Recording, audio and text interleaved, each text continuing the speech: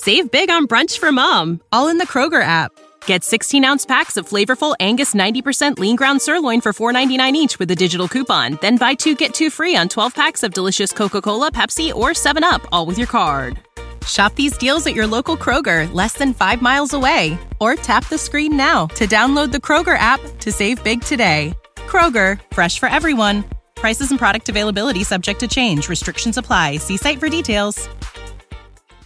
Paid non-attorney spokesperson. Janelle & Associates Law Firm with principal office in Houston, Texas is responsible for the content of this ad. Attention all active or retired military. If you are diagnosed with tinnitus or hearing loss after using yellow and black or yellow and olive dual-ended earplugs, you may be entitled to significant cash compensation. These earplugs permitted damaging sounds to enter the ear canal. If you served in the military and were later diagnosed with hearing loss or tinnitus, call 800-871-7344 right now to see if you qualify for significant cash compensation. The manufacturer knew of the defects but did not warn its customers. Complaints alleged that the manufacturer manipulated test results to make it appear that the plugs met government standards. If you deployed to Iraq or Afghanistan anytime from 2003 through 2015 and are now suffering from diagnosed hearing loss or tinnitus, you may be entitled to significant cash compensation. Call 800-871-7344 right now. Hurry, time is limited. Call 800-871-7344 now to see if you qualify for cash compensation. Call 800-871-7344. That's 800-871-7344. 800-871-7344.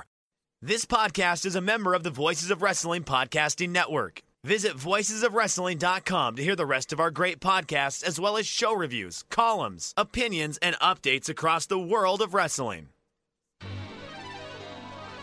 Hello, everybody, and welcome to another edition of WrestleNomics Radio. My name is Christopher Mookie Ghana Harrington. I'm joined by my North by Northeast by Mr. Brandon Howard Thurston. Brandon, how you feeling today after that long, hard match with Mark Haskins? I'm good. This is Mr. Howard Brandon Thurston calling from Buffalo, New York. I just got done wrestling for Empire State Wrestling last night. I did wrestle Mark Haskins, who is a very, very good wrestler from the UK. Very intense. A couple questions. Number one, did you win? I did win. Caught him with the Maestro Cradle, just for you, Mookie. Oh my goodness, that makes me very excited. I'm going to seek this match out. How can I watch this ESW match? That's a good question, isn't it? It'd be great if ESW monetized their video somehow, so they could get some money from you in exchange for your viewership. But I don't know. Maybe I can help you out and send you a link one of these days. I would look forward to that. So you beat Mr. Haskins. Was Mr. Haskins in the U.S. for an extended indie tour? Did he come in just for ESW? Well, he's doing a whole weekend. I don't know if he's doing anything before or after, but he worked Smash in Ontario the day before, ESW in the Buffalo area on Saturday, and then he's working Smash again. We're recording on Sunday today. Nice. Okay. So you were able to be successful here, but you said it was a very intense match. Was it a farmer's market street fight, or what was happening? It was a very technical style wrestling match. And we had a bunch of new production stuff at ESW, so it was very, very different look and atmosphere. Like the ring was lit, the crowd area was dark, but I don't know. A lot of people seem to like it, so I'll let them have that opinion. But yeah, it was fun. What was the talk of the locker room? Was there anybody talking about that the study that came out in the journal Brain, all about the cause of CTE is in fact not concussions but just blows to the head in general? No, we were too busy doing enziguris and super kicks for that. But I did afterward have an intelligent conversation with our listeners, Dave Jarka and Jonathan Ash, about we talked about everything from Sinclair Broadcasting, we talked about CTE, we talked about the Wrestling Observer Hall of Fame. Yeah. Wow. Yeah. I had no idea Referee Ash listened to the show. Shout out to Jonathan there. Mm-hmm. You wrote an article this week all about, you've been listening to other people talk, like Mr. George Barrios, who had yet another talk. You even did some Barrios bingo during his talk on January 18th. I think it was a Tuesday maybe. And he gave a talk. Which one was this? Which conference did he go to? Was it the Needham Conference? He was at the Needham Conference in New York City. As on January 18th, which was Tuesday. Now, was that then Laura Martin? No, it was Thursday. Conference? I'm sorry. Yeah, and that was Laura Martin hosting. She introduced him anyway. It's not clear to me who else was in the room. There was an audience of some sort. I'm not sure if it was just financial analysts or what it was, but there were people asking him questions after he gave his opening sales pitch, as he always does. He was also on Mad Money. We can talk about that after this too.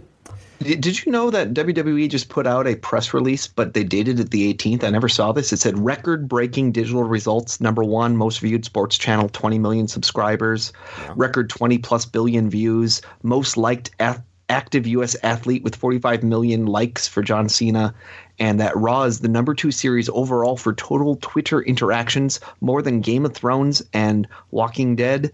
#2 is YouTube is the #2 most viewed channel of all time. Do you know what the #1 most viewed channel is? It's like Indian music, right? Yeah, it's called T-Series. And it's even funnier that when you look up the Wikipedia page for it, it talks about how the company kind of got its start by selling pirated Indian soundtracks, which I thought was really funny. But the other thing that made it really funny is that the name of the company is Super Cassettes Industries Limited. Mm-hmm. So and you're talking about the investor presentation, right? No, this was I just went to corporate.wwe.com, and on the company news there's this infogram that they have plotted on there mentioning that they have 67 finalist or honorary digital social awards.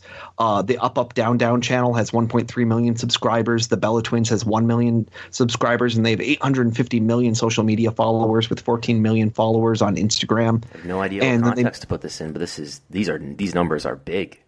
Yeah, it's interesting just because, like I say, I went to the website today and saw this, and I think I went to the website yesterday and I did not see this. So this is one of those Easter eggs that they hide at corporate.w.com. Yeah, there's also something in here about giving away a $25,000 scholarship in honor of the 25th anniversary of Raw for Full Sail. And again, had not seen that. I did get an email from WWE this week. Did you get one about the fruit snacks? No.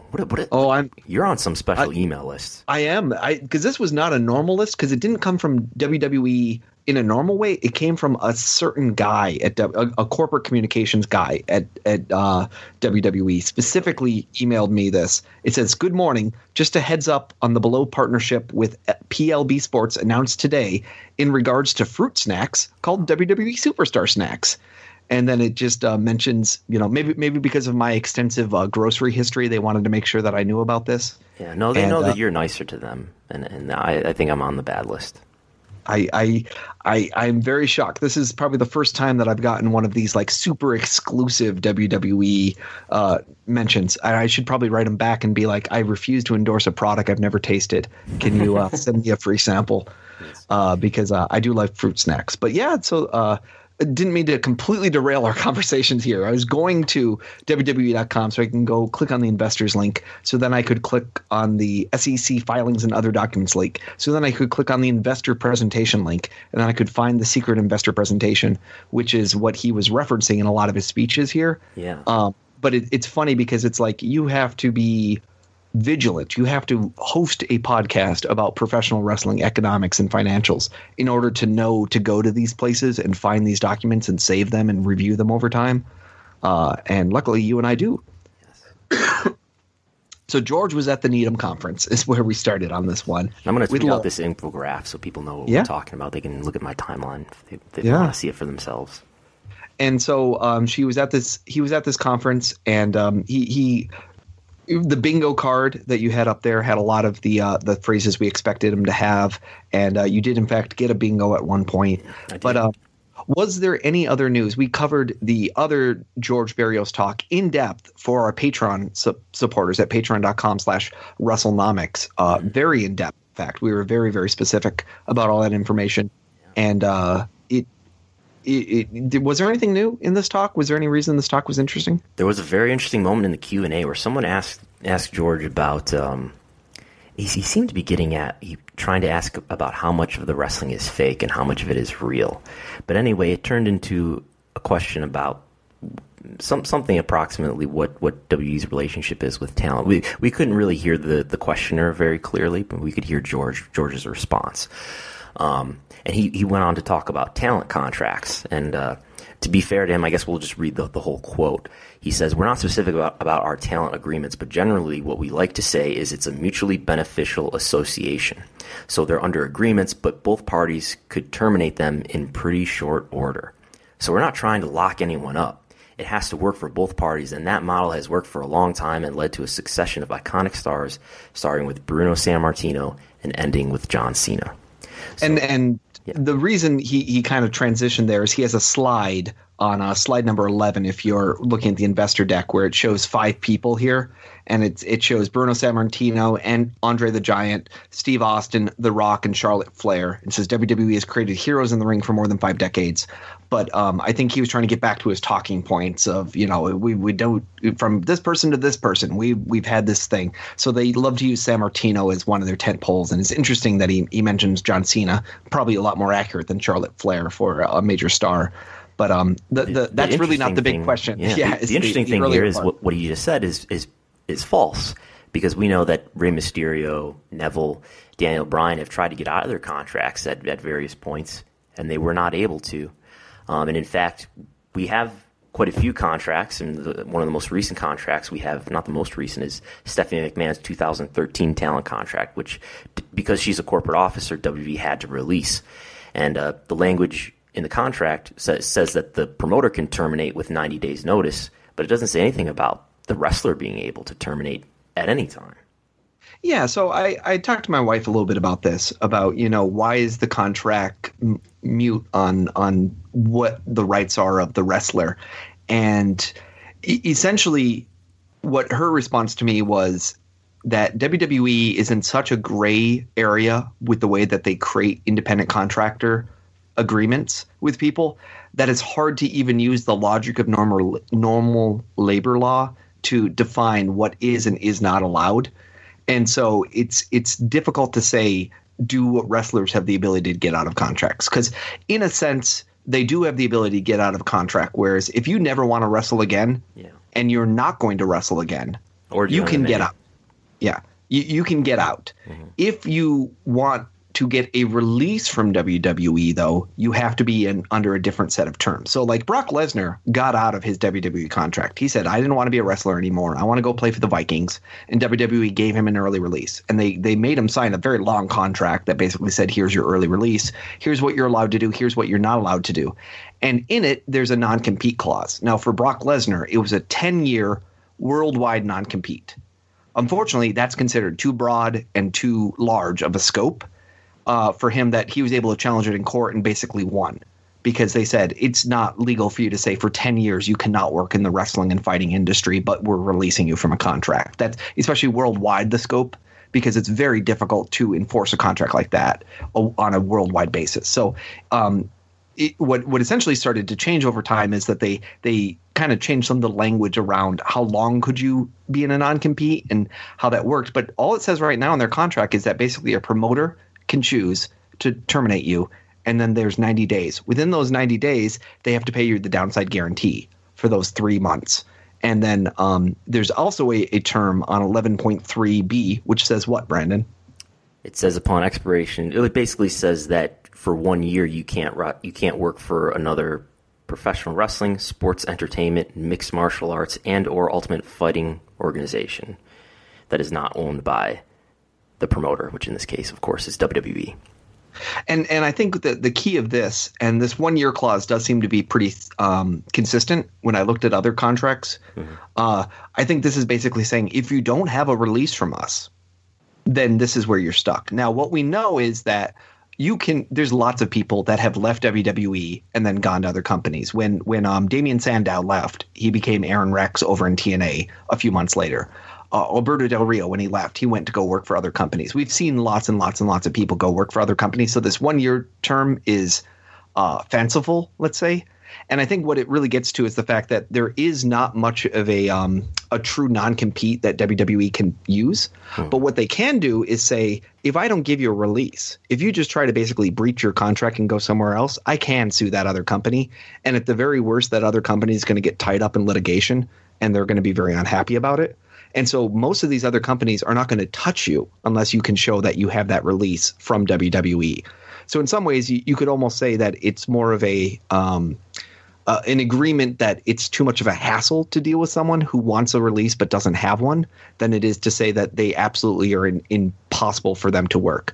So could Daniel Bryan, in theory, terminate his contract? I guess so. But most likely he would still be under the basis of that contract if he went to go work for somebody else, and everybody else he would work for would also then get pulled into that lawsuit. And so it's very unlikely that anyone would take that risk.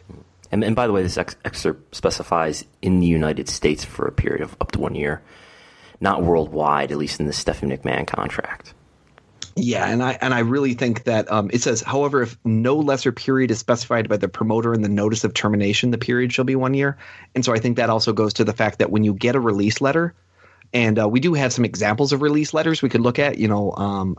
Most recently, Nicole Bass's release letter came out as part of some of the reporting Bix was doing.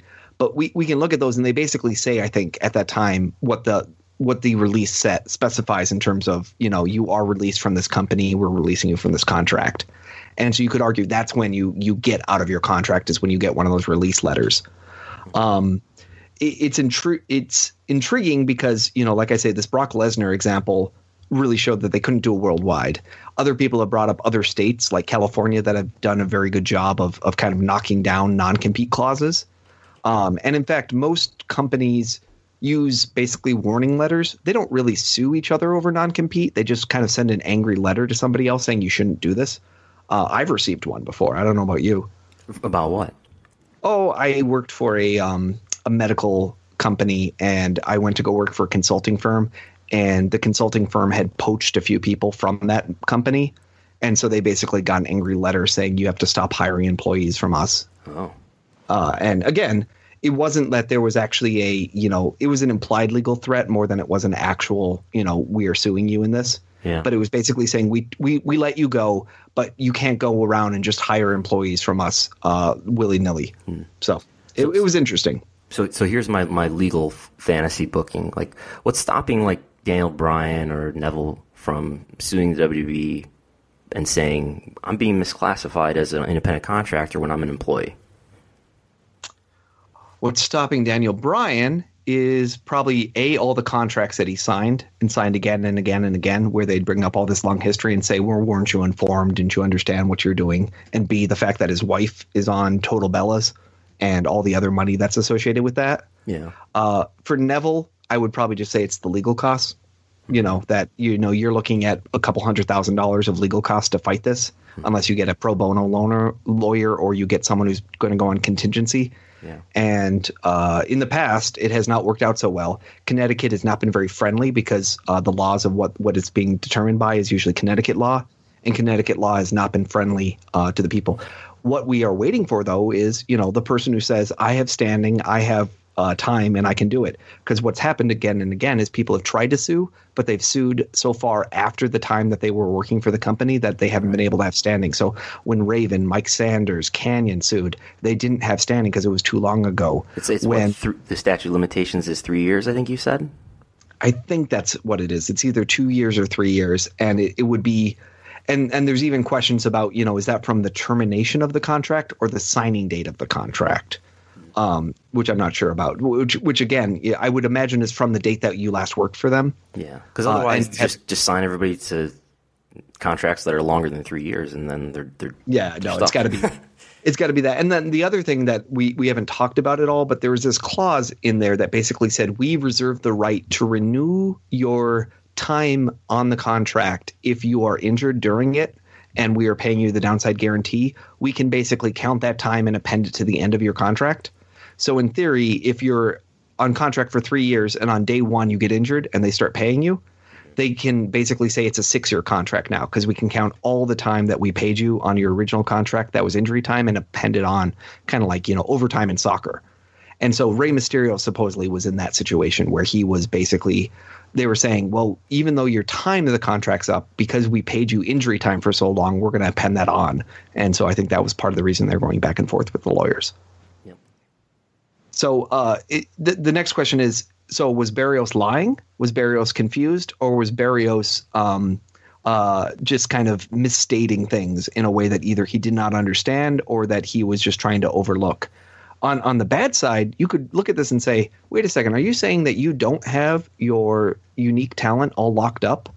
I mean, when American Gods goes and films a season and then season 2, they don't have all their stars locked up and the stars say, I don't want to do the show anymore. that's detrimental to the filming of a show. So what's the purpose of a contract if I don't have you committed for a certain amount of time? Yeah, what's preventing John Cena from going and being a big star somewhere else? And so the reality is, well, what's preventing them is the fact that, no, they can't just usually terminate a contract. Though we've seen examples where, WWE has given guys a way out, like, right, Alberto Del Rio got into a physical altercation with someone.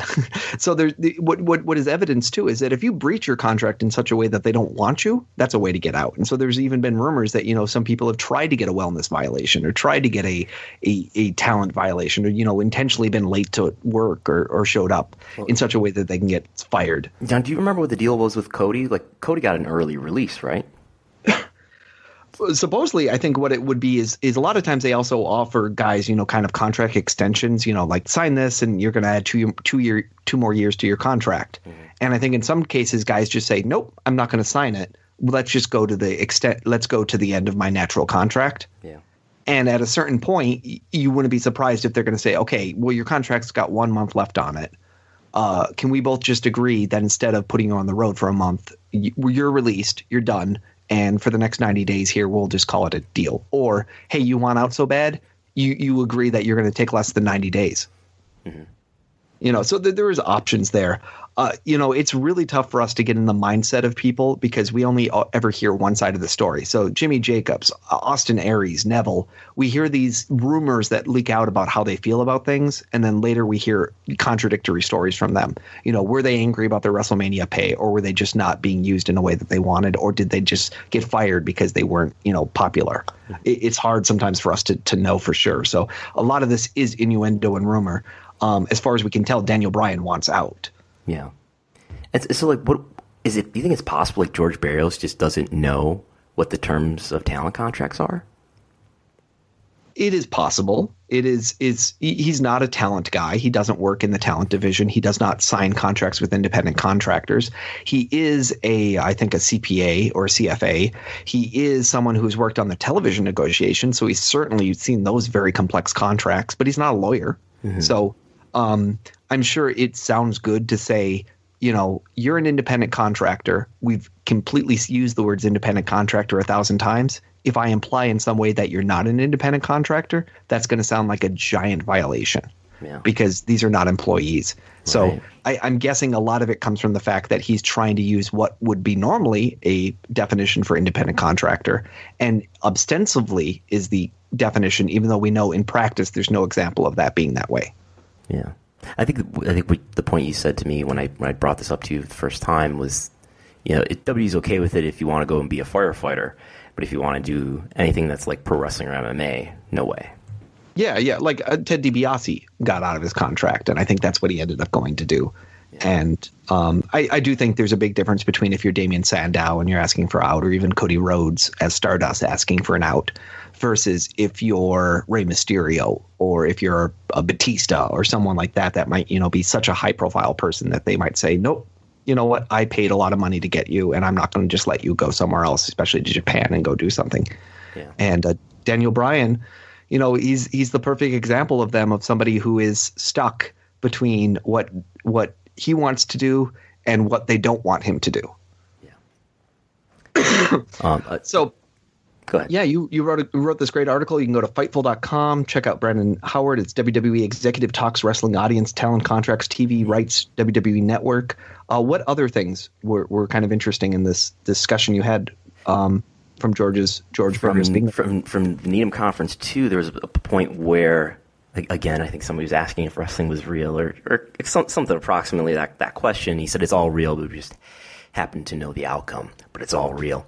But he gave this explanation of his perception of what the WWE audience is, and I thought it was pretty smart. I mean, we're killing him here for not being truthful about what the reality of talent contracts really are. But I see at least some improvement in the philosophy here, or the understanding, at least from him, of what the wrestling audience is, which I've never heard from him before, where he says things like, we're this combination of sports, rock, concert, soap opera, and a little bit of kabuki theater. Obviously, we do reality series too. And he says, so different people enjoy different parts of it. And depending on who you ask, they probably want it to be more of the stuff they like, so we're always having to balance that. Because he says earlier that there's all these different types of fans. Some people can wax poetic on the technical abilities of different wrestlers. That's one type of fan. And there are others who are more into enjoying the grandeur and the spectacle and the music and the lights. So, you're kind of talking about, I guess, the hardcore fans versus the more casual fans, or the people who have a certain taste. They want match quality, they want great storylines or great promos. And there's people who more casually maybe attend or watch WWE events. And I think anybody who spends a lot of time trying to find information about WWE online would agree with that assessment, that, you're going to get bombarded with articles about, match quality and this and that. And then at the same time, you're sitting there and you're seeing the attendance trends and you're seeing the big events and you're saying, well, this doesn't seem to be reflective of the people that I'm looking at in the analytics department, what they're telling me. Yeah. And I joked that, George Barrios must be a reader of Voices of Wrestling, where people often, do these fantastic analyses and writings on what's going on with this character in whatever promotion, whether it's WWE or New Japan or whatever it might be. But and that seems a little bit reflective too of WWE's. We talked about this last week, and it's mentioned in this article too, that WWE was shocked to learn that their subscribers actually wanted more in-ring content.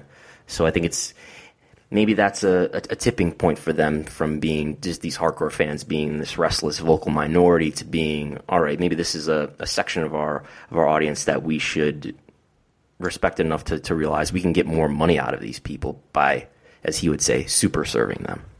And you could also flip it around and say it's a shock to them because we discovered they did not want the peripheral content that was expensive to us. They didn't want Legends House and watch reruns of Total Divas. Amazing. And the cartoons, yeah. And so I think there's that element too.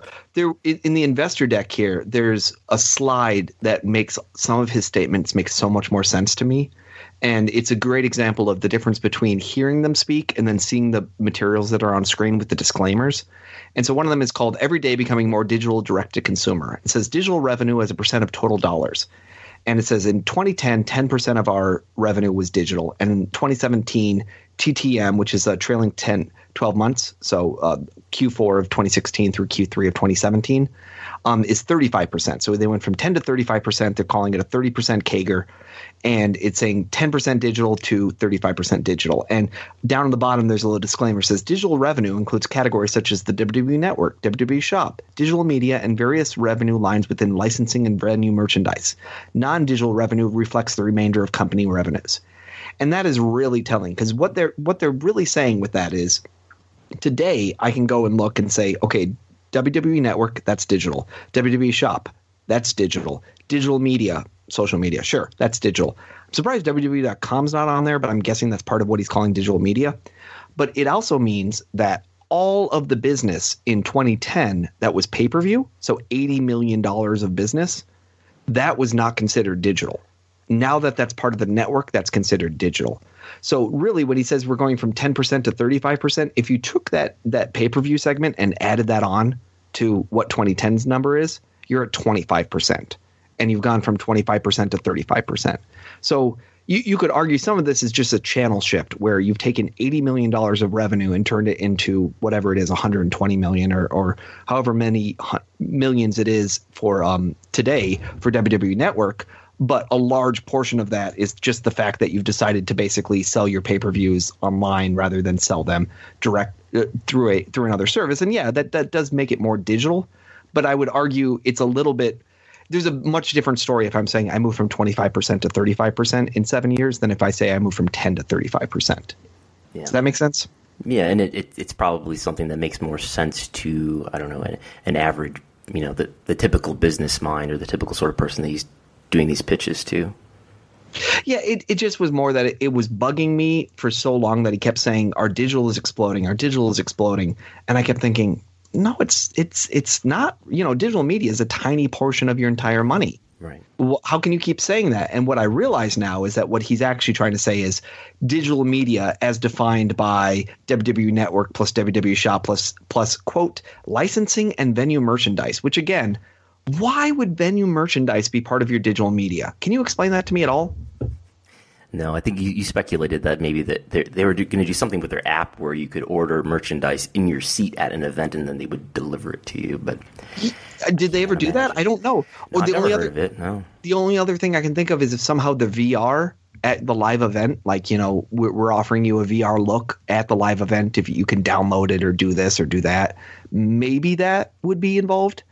But I don't understand why venue merchandise would involve any digital media. And same with direct-to-consumer.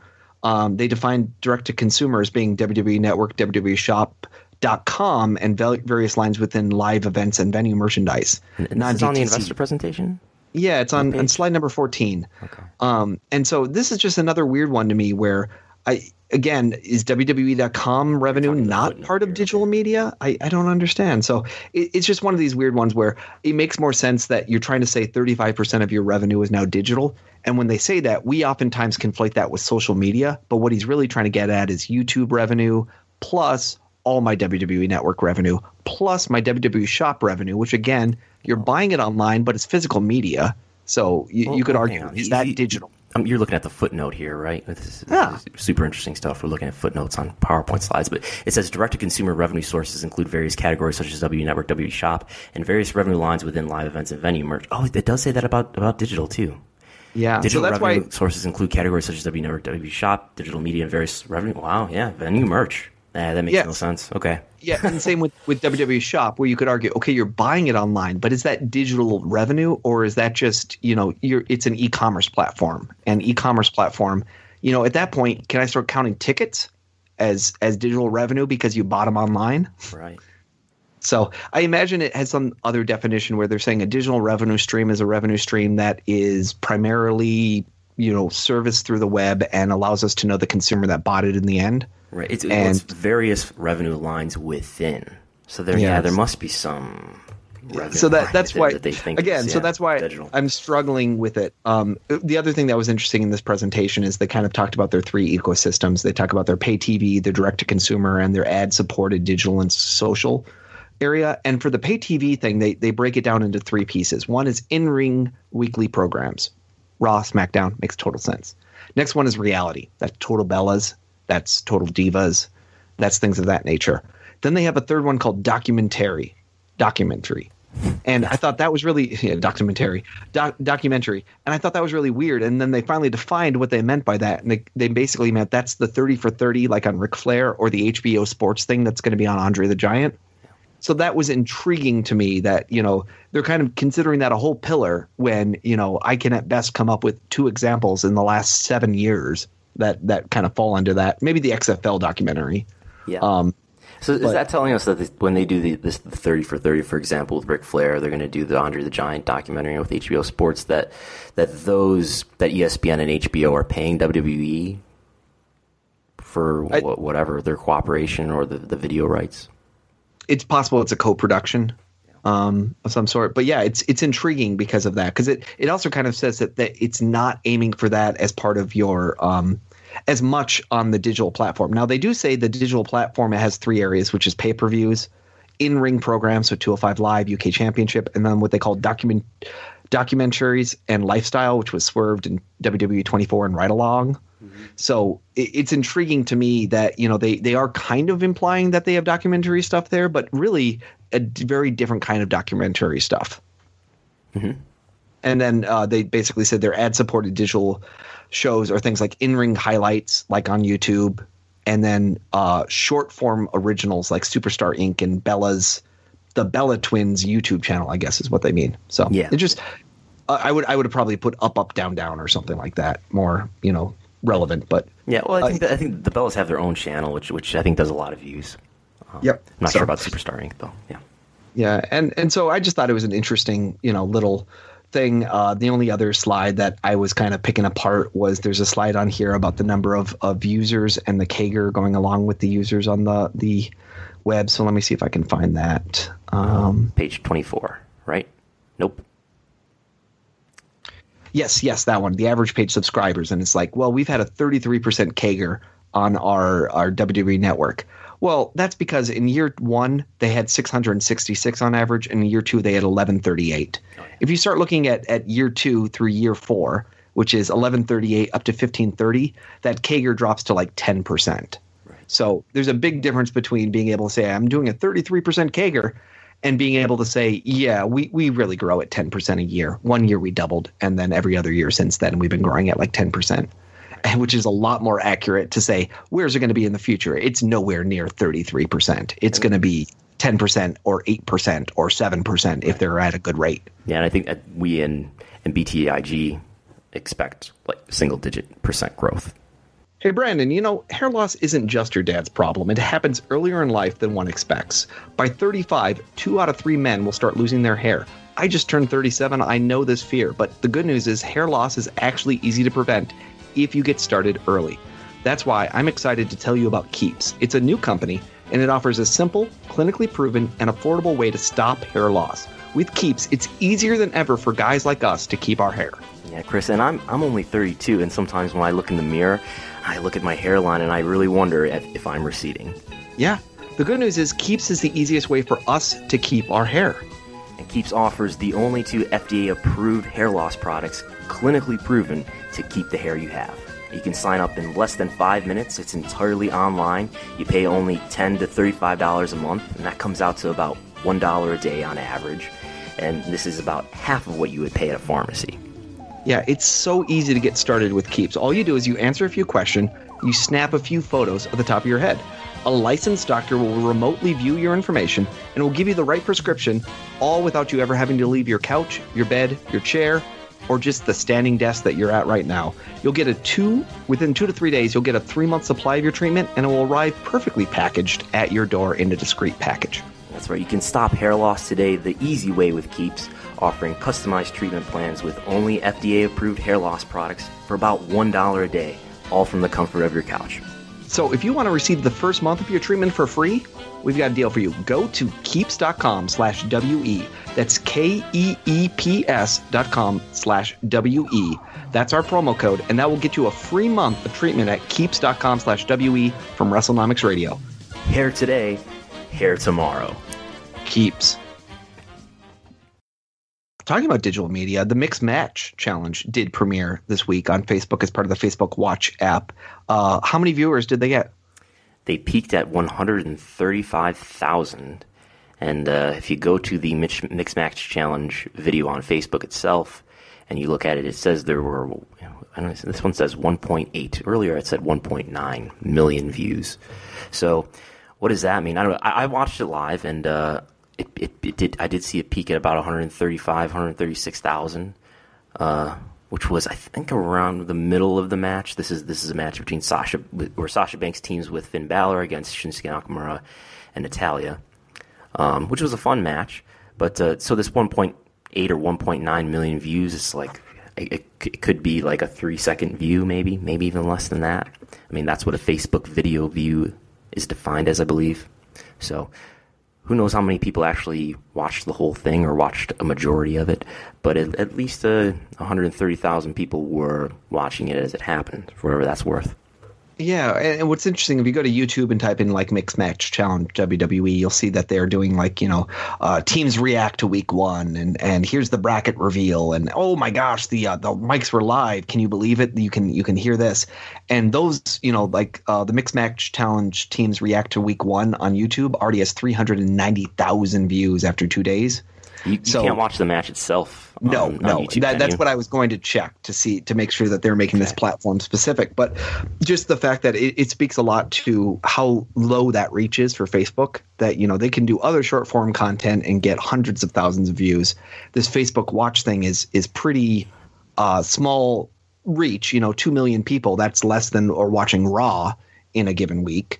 And then on top of that, when you look at you had a good article here you clicked from Business Insider. And it kind of just talks about some of the shows that have been big shows for them, Returning the Favor, Ball in the Family, Loosely, Exactly Nicole, and Strangers.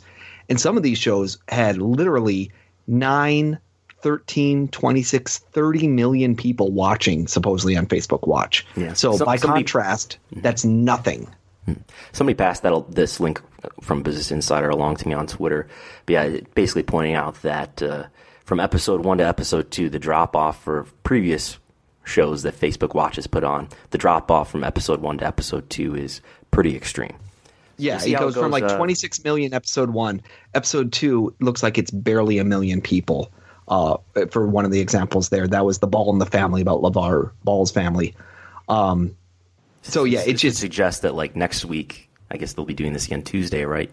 We should expect I don't know, like 10% of the audience that it got the week before. Or I'm not sure that. Or they are already in week 2 mode. Is that they never got that bump, and what they have now is what they're going to get. Yeah, I think it's going to be different in the case of a WWE because there's that flagship programming underneath it that's going to promote it.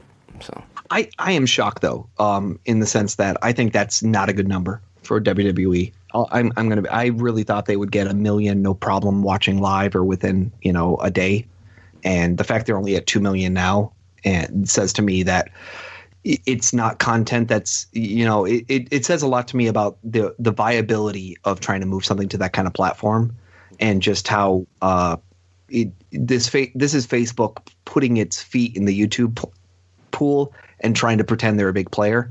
And instead, if you look at that Facebook watch there, it's about streaming LeVar Ball's son's games in Croatia or wherever they are right now.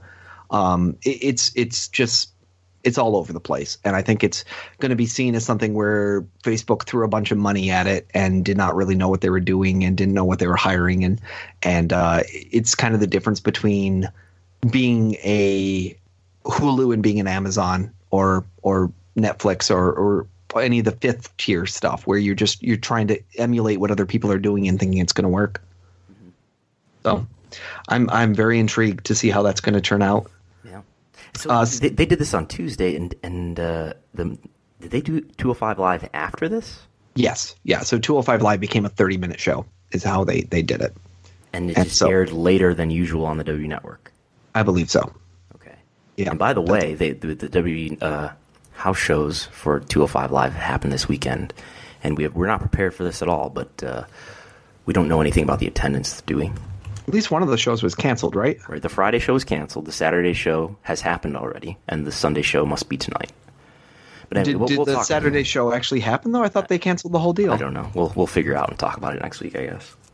Well, let me just go to Cage Match real quick. Let's see if anything shows up here. Go to promotions, go to WWE, and go to results. I'm finding a report here, correspondent at the first ever non-televised WWE 205 Live show. Lowell, Massachusetts estimates 800 fans in the building. Yep. So I got that WWE 205 house show. Lowell, Tommy beat Gallagher. Grand Metalik and Kalisto beat Gulak and TJP. Matt Hardy beat Bray Wyatt, so they did not headline. Tozawa beat Daivari. Mustafa Ali beat Tony Nese. And WWE Cruiserweight title match was the main event with special guest referee Nia Jax, so they could continue the angle with Enzo Amore retaining over Cedric Alexander. So that was apparently the 205 Live show that they did on 20th. 800 or so. What do you think of that number? I think that's an NXT level number, isn't it? Yes, absolutely. And I would call that bad because that's I thought they should be shooting for 1,000 to 1,200 minimum. I think once you break that 1,000 limit, you're really pushing the limits of what you're getting from your shows. And at that point, if you can't string them economically together to make it make sense, then that's really tough. I don't think it's low enough that they're losing money on it necessarily if they can get 2 shows out of it, but I don't think it's good for their overall number, and it also creates a subcategory of attendance, and we're going to start seeing them do some kind of gymnastics around their numbers to try to count what is a quote-unquote main brand show or not. So pay close attention to the Q1 filing to see if they do what they did with ECW, which is they tried to basically discredit ECW at one point so they didn't have to include those house show numbers in their averages. That's right. When the Q1 report comes out, probably in May sometime, we'll probably get a little note in the 10Q about not just NXT now, but 205 Live. Well, I think they might count it as like all developmental or non-Raw SmackDown branded shows or something. Yeah, they just might just bucket them in together, yeah. Yeah, I doubt we'll break them out individually because it's not like they break out WWE Network tapings really specifically, even though you could argue those are also kind of non-core programming. when they do a WWE UK taping is very different attendance, a couple thousand people sometimes compared to actual. And so is that NXT? Is that not NXT? They get really loose with those definitions sometimes. I wonder if they just never do another house show weekend again for 205 Live. Maybe they'll just ignore it. Yep. pretend it was a fan appreciation night. And they'll just pretend it never happened. Impact went to Twitch and put on their barbed wire mayhem match, basically saying TV won't let us air this, so come and watch it on Twitch. We had speculated last week this was happening. Conan kind of spilled the beans on Twitter. What do you think about this idea of basically saying, hey, you're a fan of us, come to this other forum and watch us on this instead of, on our core platform? I guess if you have something that you're not going to put on the regular TV show, that's fine. The question is well, how valuable is that broadcast on Twitch? What are you getting out of that business deal or the ad revenue share, whatever it is? It doesn't sound like it's very much. It's and you consider the viewership is, we could probably look it up, but I don't know that the viewership is huge for that. So how much ad revenue is there to get? But it's also high enough that, they bothered to put it on the ring apron. So this isn't like this is a, after the fact, oh my gosh, they're not going to let us show it, we better put it on Twitch. This is clearly something you're negotiating and you're planning ahead of time. 2,000 views for the Barbed Wire Massacre 3 between LAX and OVE. And it's intriguing to me, too, because I do think at least you're going to a platform that's going to work. So it's one thing if you're going to go to YouTube or going to go to Twitch. It's another thing if you're saying, I want you to download this app. I want you to log into this service. I want you to create an account. I want you to go to the Eric Bischoff Wrestling Academy website. And, it's one thing if you're trying to circumvent the entire ecosystem that you're playing in and go to it versus if you're just trying to at least latch onto something else. And I think at this point, arguably, you have YouTube and then it's, I guess, Facebook Watch is bigger, but honestly, in terms of where are the companies going, Twitch is number 2, right? For live streaming, monetization of your programming. There's a lot more wrestling content that's being put through Twitch now than ever before. Yeah, as far as I know. I think Daily Motion does monetization, but nobody in wrestling is getting officially involved with Daily Motion. But yeah. Not unless you're looking for New Japan pirated content. Exactly. But I wonder if is Facebook ever going to end up doing ad revenue share with users, or if they're just going to stick to this, they're going to pick and choose what content they put and pay people some sort of licensing fee. Well, what's coming up on the patron-only chat is you, me, and Lavi talk about Ring of Honor and about what are they doing with their library and how are they trying to, monopolize that on the different platforms. And so anyone who goes to patreon.com/WrestleNomics can sign up and hear that exclusive discussion that we have on that very topic there, kind of contrasting how Ring of Honor, through Sinclair's lens, has decided to kind of deal with their content, and also with their decision to roll out very similar content on different platforms rather than customizing it. And you can become a WrestleNomics patron for how much again? It's very cheap. For $5 a month, you're going to have full access to all the audio, to all the notes that we're doing, and everything else. That's great. And you get access to that Ring of Honor talk that we had with Lavi just now. Yep, and last week we had a whole bunch of exclusive information where we went through all the executive talk in great detail. So really good content there, plus some other interviews and things that we've done in the past. And the notes and the links from every week, which includes Brandon's multicolored graphs that are always, a big hit for everybody. I know one of our listeners, Nick here, was curious about my Excel skills and my proficiency. And I am renowned for my lack of mouse use when it comes to Excel. Yes, I'm actually use the mouse.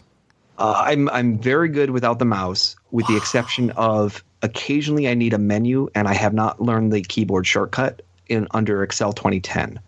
So to make a pivot table, I have to actually click the word insert to, but I know Control Shift L is going to be filters, and Alt ASS is going to get you to the sort screen, and things like that. I use a lot of right clicks just to get to the right click menu. So if I could figure out how to do that on my keyboard easier, I'd be better, because a lot of times I just need the right click and then do SV, so I can do paste special as values. And you hold Control and hit page up and page down to go between the tabs and so forth. So I do a lot of Excel keyboard shortcuts, which impress people when they see it for the first time. Later, when they realize how inefficient I am with everything else I'm doing when I'm going so fast, then they get less impressed. But that's okay. But yeah, it sounds like you're on another level.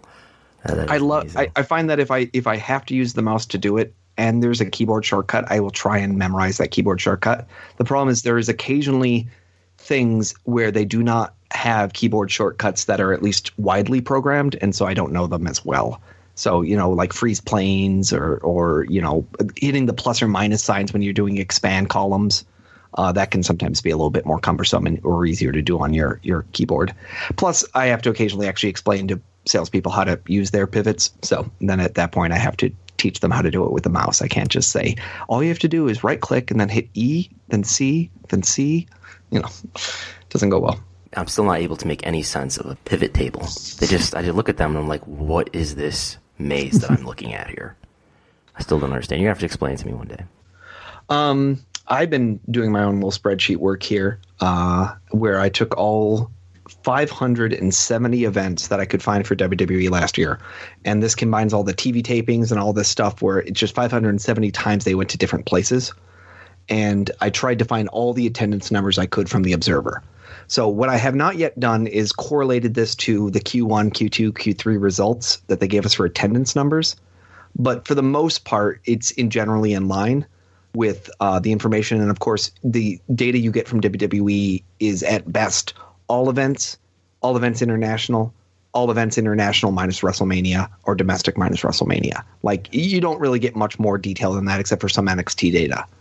So getting individual towns and an estimate of their attendance is still probably better than just taking those giant numbers and trying to apply them. But I counted 570 events, 421 house shows. That's 137 for SmackDown, 120 for Raw, and 164 for NXT.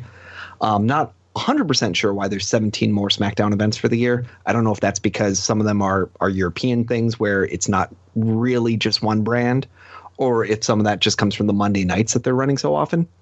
118 television tapings. That's 52 Raw, 52 SmackDown, 1 tribute to the troops, and 13 NXT tapings, 16 pay-per-views, 6 Raw, 6 SmackDown, 4 Raw and SmackDown, 16 network specials with 5 NXT takeovers, 4 WWE UK tapings, 2 Mae Young Classic tapings, not counting, of course, the Mae Young Classic finals that were held after SmackDown, so that would have been combined, and then 4 Access events. Mm-hmm. So what did I find? Well, I found that TV tapings averaged about 7,600 people a show. And that was 8,800 for Raw and 6,500 for SmackDown. So really big difference on television attendances for the two. And I'd say we've heard that story throughout the year, that SmackDown TV started to get pretty weak there as the year went on. So that's in line, at least with other things I've heard. Now, I found Raw house shows averaged 4,900 people a show, and SmackDown averaged 4,600 a show. That's including all the countries of the world. Now, if you just want to look at US and Canada, what I call domestic, Raw house shows averaged 4,400 a show, and SmackDown averaged 3,800 a show, which at first you'd say, oh my gosh, Raw's killing them by 600 people a show. Well, why is that? Well, that's because you're including Monday SmackDown house shows. Monday SmackDown house shows average about 3,000 people a show. So if you exclude that, and then you say, okay, what is Raw versus SmackDown US domestic, not including Monday? So it's basically weekend shows. Well, you end up finding that it's 4,300 for SmackDown versus 4,400 for Raw. So we're within 100 of each other. So what was interesting to me is, in the end, there really was no difference between a Raw and SmackDown house show on the total year basis. I do think there's a quarterly story here that's going to be very different, but it does say to me that there was actually no change over the year. On average, they were the same. But on a quarterly basis, I will say they are different. And specifically, I found that in Q1, here's the quarter 1, 2, 3, 4 for Raw in the US and Canada house shows. So Q1, 4,150, Q2, 4,200, Q3, 4,100, Q4, 5,100. So big jump in Q4. Otherwise, they would have been sitting around 4,200 for the year. And that Q4's got the holiday tour, which it always does really well. Yes, and that's one of the main reasons it's so high. SmackDown, you had – this does not include Mondays. So this is what I would consider a little bit more of a like-to-like.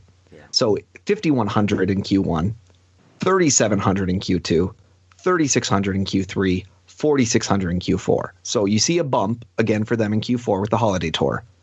In this case, almost 1,000 more, which is about equal to what Raw got, about 1,000 more.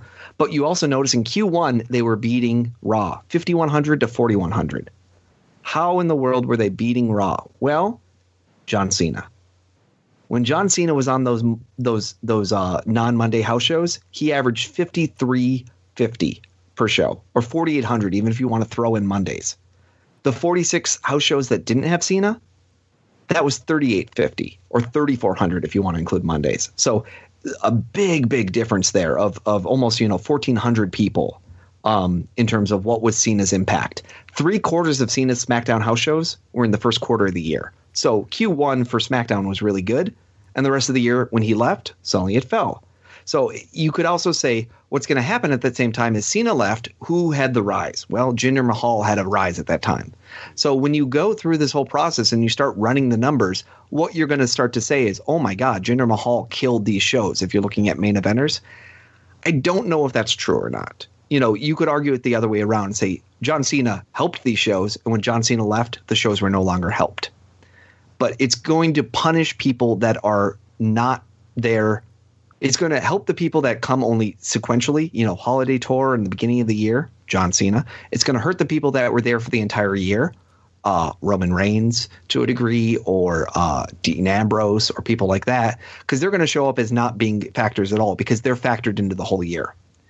I did run a regression, and the R squared on this is like 25%. So it's not a high R squared, but I was able to get really low P values. Meaning that you could argue they were statistically relevant.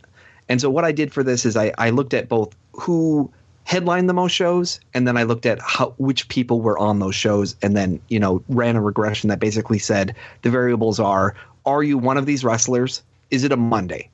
Those were my variables. Uh-huh. And what I found in the end was that there was a couple wrestlers that had a impact on positively on the business. So the people that had a positive impact on the business were want to make sure I find my right little conclusion here. There was 3 people that had a conclusive positive impact on the business. They were Brock Lesnar, John Cena, and Samoa Joe.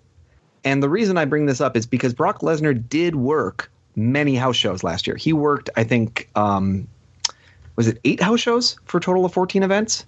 That sounds about right. Yeah, he did a handful. I think he did 8 house shows that ran for 14 total events. And in that, I found that when Brock Lesnar was on a house show, he averaged 6,900 people. And when he wasn't, he only averaged 4,200 people. So you could say that those ones were helped a lot by having Brock there. Now, is he the only reason that those shows were doing well? No, probably not. And there's some cases even where the show didn't do well because there's snow and other things going on. But in general, Brock Lesnar was a huge positive impact. Next guy was John Cena. John Cena had a big positive impact. And then the last guy was not a guy I expected to see at all, but is the reason I asked you earlier during the shopping trends, which was Samoa Joe. Mm-hmm. I found that Samoa Joe had an impact of several hundred people, possibly even over 1,000 people on house shows. Now, this could be timing about what shows was Joe on, what shows was Joe not on. But that was really interesting to me that it appeared that Joe was a big deal. You had people that what I would call non-conclusive. So non-conclusive was Roman Reigns, Seth Rollins, Bray Wyatt, Braun Strowman, AJ Styles, Kevin Owens, The Miz. These are people who you could argue maybe they had either no impact or a positive impact, but their p-values were off the charts, meaning I can't say statistically that this is a relevant thing. Braun Strowman's big draw on YouTube for destroying things, but no big evidence yet that he makes a difference at house shows, huh? Not necessarily, yeah. And then the last one is who had a negative impact? Well, there's 3 people or 3 things that had a negative impact on shows statistically. And number 1 was Dean Ambrose. Number 2 was Jinder Mahal. Number 3 was running a show on a Monday. The worst thing that could happen is running a show on a Monday. You're going to lose like 1,400 people from that. Number 2 is having Jinder Mahal. Now, do I think this means Jinder Mahal is not a draw? I don't know if that's really the right conclusion. My conclusion would be Jinder Mahal took over after John Cena was there. And so even though Jinder Mahal worked close to the most events for the year, he had lower SmackDown shows, especially when he was there. And then when John Cena was not there, the shows were low. So in some ways, I think Jinder is just the anti-Cena, that he was the guy that was still there after Cena left. So I do think it might be causing a false positive. And then Dean Ambrose, it's just showing that when, again, a guy who was an Iron Man, who was on a lot of different shows, and it looks like he was kind of that X factor that wasn't necessarily a positive impact. We don't see any evidence that he was drawing bigger crowds because he was there. And so could it just be that he's the anti-Brock Lesnar or he's the anti-Samoa Joe? Maybe. But to me, it's interesting to say that, I think there's a strong case to say John Cena and Brock Lesnar are big draws. I think there's a strong case to say Samoa Joe might be a case for a draw. And so, hey, if you're fantasy booking, I would move Samoa Joe to SmackDown, make him feud with the champion, have some AJ Samoa matches, and I think that'd be huge. Yeah. That's my take on things. That would be my great feud to me. And I think it.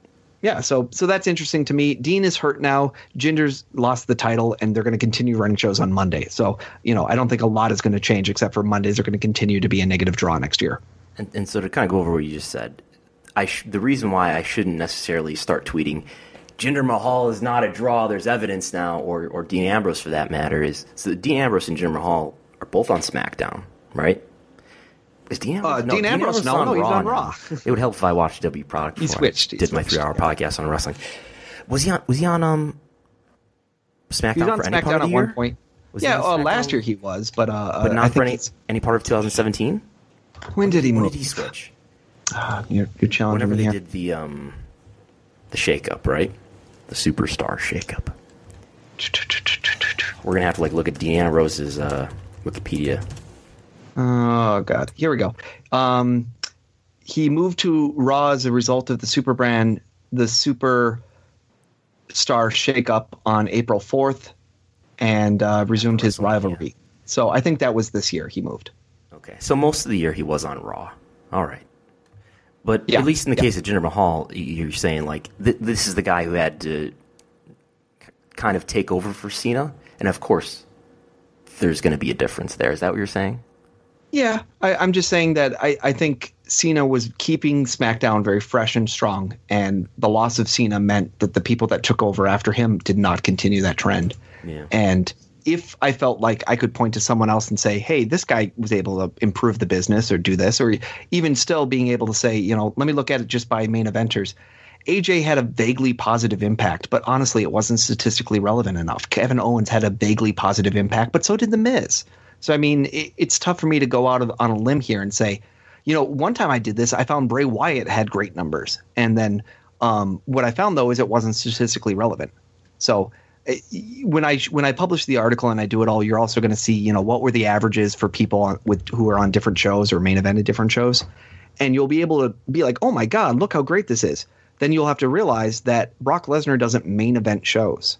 Brock Lesnar is still a mid-card match when he's on a house show. Yeah. So the people that main event that show then artificially look good. So that's why running a regression with these people can be much more powerful than just looking at averages. And I think the vast majority of the audience at a house show doesn't know what the card is. I think a lot of people see who's advertised to appear, because that's what they advertise on WWE.com. When you go to buy tickets or whatever it is, you see the photos of the major stars that are going to be there, or even the mid-card stars that are going to be there.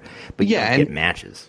And so unless someone is injured and they're not going to be around like Dean Ambrose, or unless you are also including shows like MSG, whoever has the MSG tour is going to get helped a lot. Yeah. So, being at Madison Square Garden helps your numbers a lot. And so there's an argument that maybe even numbers over 10,000 or 8,000 should be excluded from all house shows, because those are not indicative of your average house show town. Because unless you're doing a market-to-market comparison, it's really tough to ever say so-and-so is a draw or not a draw. How would I ever make a really rock-solid argument that so-and-so really is a draw or really isn't a draw? What's the definitive evidence that we need to see?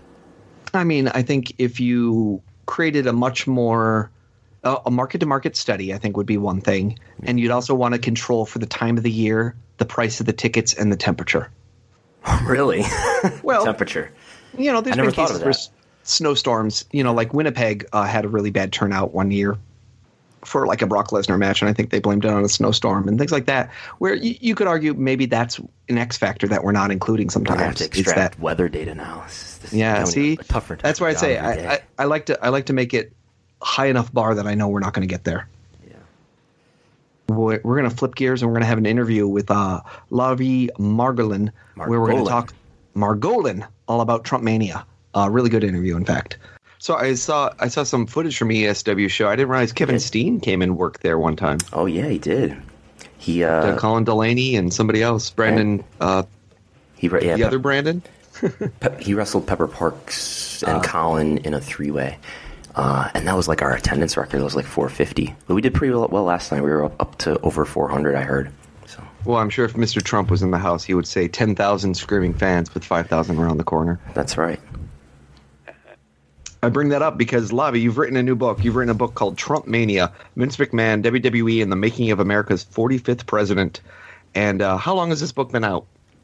This book just came out 2 weeks ago, January 3rd. I actually had set the Kindle pre-order for a little bit later, and then it seemed like it was the right time, so I jumped the gun a little bit with the print copy, but it's all caught up now. How long has this process been for you between when you actually finished the book and when, the book went into production and when the book could actually be released?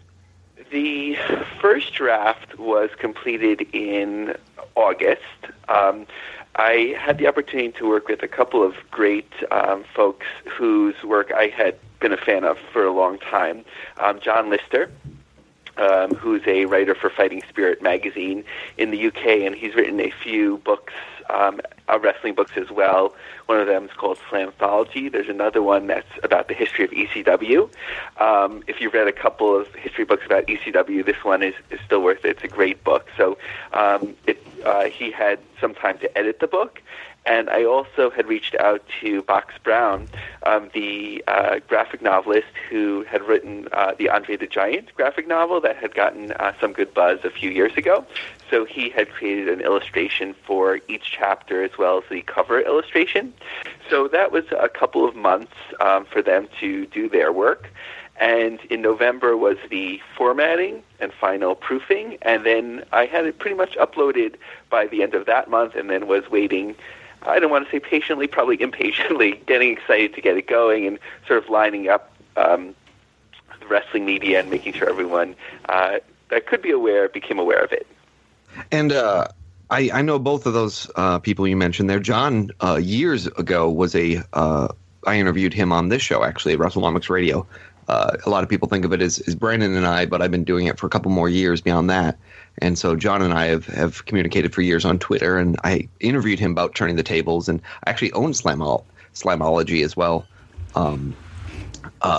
Oddly enough, I don't remember how I acquired it, but I just acquired it years and years ago about some essays about him kind of traveling, watching wrestling shows, which is really fun. And Box Brown, I've never met, never talked to, but I got his book about Tetris for Christmas this year. And I really enjoyed that a lot. And so I think he's a really skilled illustrator. And so I think it's really great that you're able to get such a accomplished person in here. I was kind of surprised that his bio in the back of it didn't mention the Andre the Giant novel at all. So that was the only thing that really shocked me. So for a second I was like, is this the same guy? But he got a lot of praise for that work there. And I think it's kind of fun to have somebody who is so graphically talented who's also interested in professional wrestling. Yeah, it was really an awesome opportunity. I hadn't had the pleasure of meeting Box in person and, maybe a few Twitter exchanges before reaching out with the email, but I thought the book could really benefit from some visuals, and I think it worked out best to work with Box. I'm not sure if you've ever looked into the licensing process with photos from like a Reuters services before, but when I had looked into that, it was going to be several thousand per picture, and I'm not even talking about the cover. So that was something that I had considered briefly. I actually had reached out to Pro Wrestling Illustrated because sometimes you'll see in books where they'll cite them as the source where they got their pictures, but usually those are the WWE endorsed books. So they were kind enough to write back, but they let me know that those photos were really just because of the events or for use in the magazine, but not for sub-licensing. Interesting. So for all of you aspiring writers out there or people who've done Kickstarters and then given up on it like me, just these are all the hurdles that you have to jump through in order to get your book published. Trump Mania, if you had to give us a synopsis of what the book is to you, I finished the book. I'm kind of curious to hear how you would pitch it to somebody who's never seen it and read it before. Sure. There's two main points that I think the Wrestling Observer, when they had done their daily update, they summarized it well, and I was like, okay, that's a good way of putting it, because sometimes it could be a little bit of a struggle, and I'm not going to get the wording exactly, but I think there's two pillars here. One is to understand how Trump utilized what he learned in professional wrestling to become president from utilizing certain techniques. And the second is to better understand his relationship with Vince and Linda McMahon and how closely they've been tied at certain points. Yeah, I think that was my biggest takeaway in the book here, is that sometimes we think of Donald Trump very much as a special guest star, but really Donald Trump is a co-promoter in a lot of these situations here, whether it's WrestleMania 4, WrestleMania 5, or even his MMA history, which I think a lot of people forget about, both his connection with Affliction, but also helping with UFC. And so I think that was really kind of the striking thing to me when I was going through it, is thinking about how this wasn't Donald Trump, just the, smiling and waving guy on camera. This was a guy who was involved with a lot of the other elements of what the McMahon family was promoting. And as a promoter, kind of that bombastic personality that causes you to exaggerate and lie, and kind of that transition into a politician without ever actually switching off the hyperbole switch, it almost feels like. It was actually interesting because when I first had considered writing the book, I was speaking to a friend about different book projects that I was working on. I'm a career coach by trade. I work in higher education at a city-based institution, and I often write books about interviewing for jobs and using LinkedIn, those sorts of things. And I always have different projects in mind, but I had mentioned to him shortly after the election that about Trump and his connection to wrestling, and I was considering a book with that, and his excitement got me excited. And at first I thought it would be very surface level in terms of, okay, he's a Hall of Famer, and he hosted WrestleMania 4 and 5, but as I had done my research and dug more, it was very interesting to see how involved he was and how many connections there were, and especially the webbing between the events. What went on between, let's say, WrestleMania 5 and WrestleMania 7, or when things became quiet before the Battle of the Billionaires. Those points were something that really interested me. Yeah, it's interesting to see how long that relationship goes between the two. Have you ever found any connections between the Trumps and the McMahons that kind of predate WrestleMania 4? I didn't. And the impression that I got was WrestleMania 4 really proved to both parties that there's something here. Even though there was the commitment to do WrestleMania 5, which is often confused where people say WrestleMania 5 was because WrestleMania 4 worked out so well. There was a deal in place to do WrestleMania 4 and 5 already, which creatively, it might have been, and that's why there was a year-long story arc, although I can't verify that. But the deal that was worked out between Mark Grossinger-Edis of the Trump Organization and the WWE people was outside of the highest levels, of course, approved by them. But I think once Trump and Vince McMahon got to know each other around the event and in the year between WrestleMania 4 and 5, that's when the relationship began to solidify more. Your book has a lot of specific descriptions from, WrestleMania 4, WrestleMania 5, the WBF show, the Glow show, all stuff that happened at Trump Properties in Atlantic City. Did you go back and rewatch all of these shows for the book? Yes, and it was great to rewatch them with new eyes, where having watched them probably a number of years ago, maybe the last time I watched those early WrestleManias was when there was a VHS box set, WrestleMania 1 to 15, where I went through the whole run of it. But looking at it much more recently, especially looking at where was Trump on camera, what was being emphasized, it was interesting to see how much of an imprint Trump's name and the organization had over WrestleMania 4. Whereas it was also interesting to see how WrestleMania 5 had less of an imprint, perhaps with the fact in mind that this was the second of the two events and there might not be another, so they can scale back on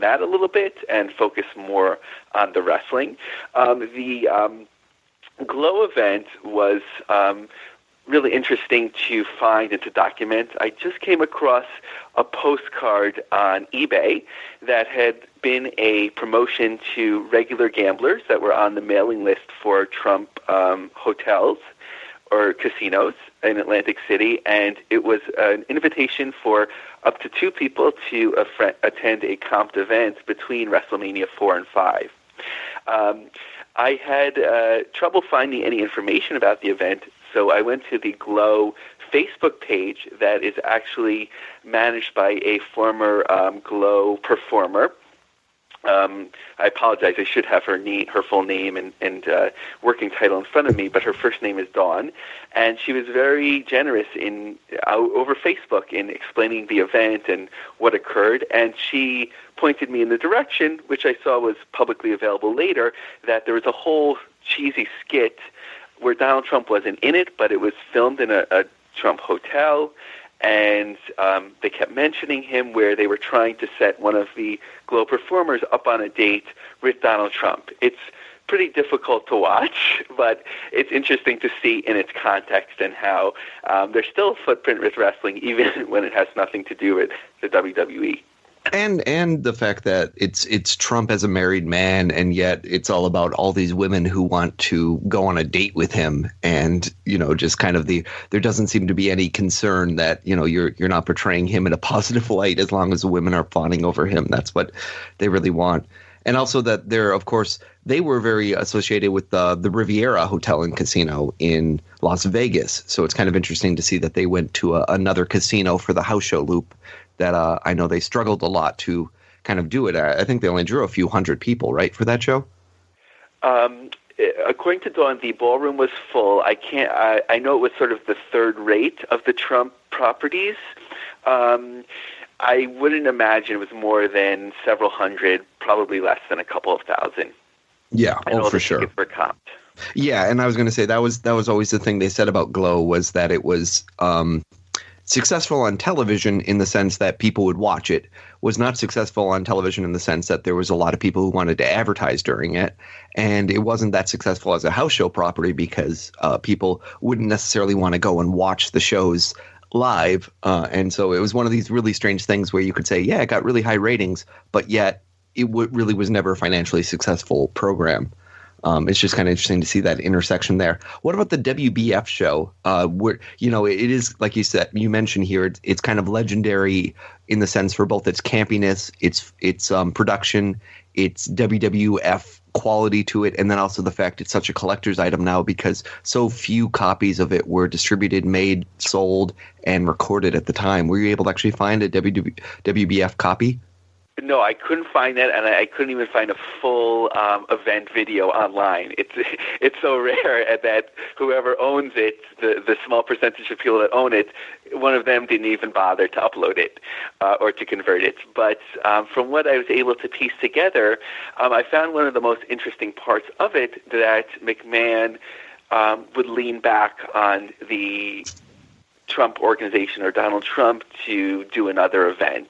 When he introduced the WBF, it was through Trump's crown jewel at the time, the Plaza, which he always thirsted after, being able to look at it outside this window, this beautiful hotel, one of New York's most famed events spaces. So it gave credibility to Trump to own it, and it gave credibility to McMahon to be able to have a news conference announcing the WBF, and not to jump the gun, but 6 months later have to defend himself against steroid allegations in the very same hotel. So leaning back on Trump again.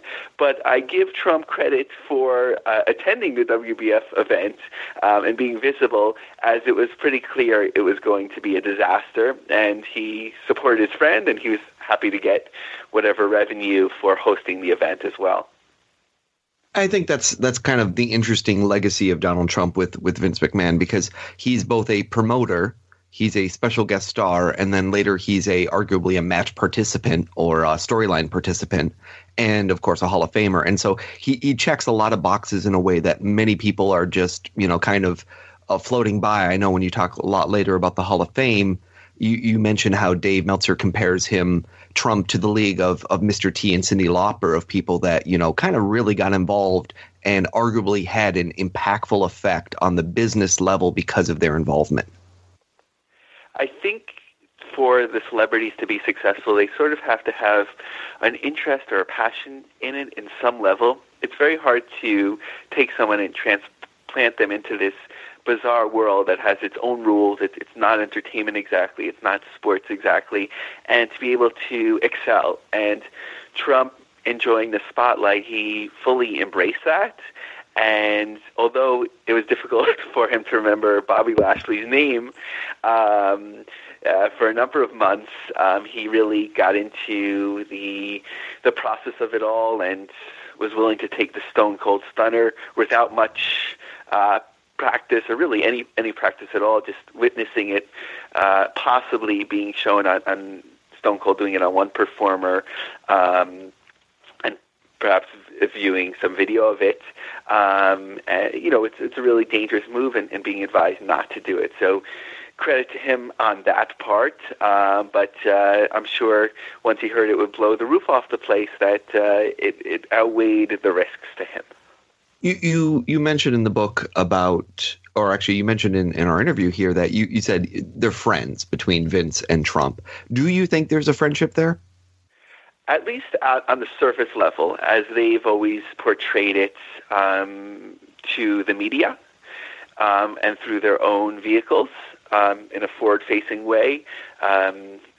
They've both said, my friend, a number of times, does either one actually have any friends in life? This is, I guess, an existential question.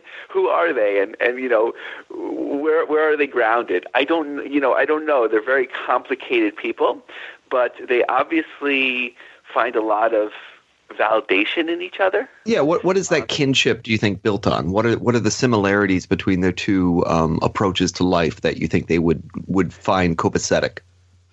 I think they both are into the idea that, if you're successful, it means you're the best. Only the strong survive. Being willing to do what you need to do to get ahead. But the point where they really connect with each other is they've both been successful in their own ways, but they've both been dinged for that success, or had some of shade thrown on them, whether it was an association of their success being because of family. I would say more so for Trump than McMahon, although McMahon's buying of the company at such a good price obviously was a family discount and a huge opportunity for him.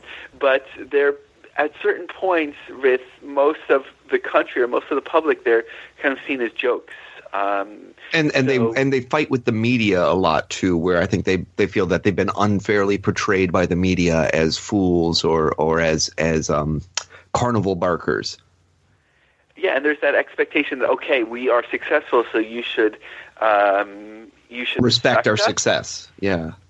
And with McMahon and Trump, they could sort of validate each other. Okay, this is another billionaire, depending on how the stock market swings for McMahon, and we have to assume Trump is, although people always doubt his numbers and his wealth. But seemingly so, this is another billionaire that really respects me, as you could see in the programming.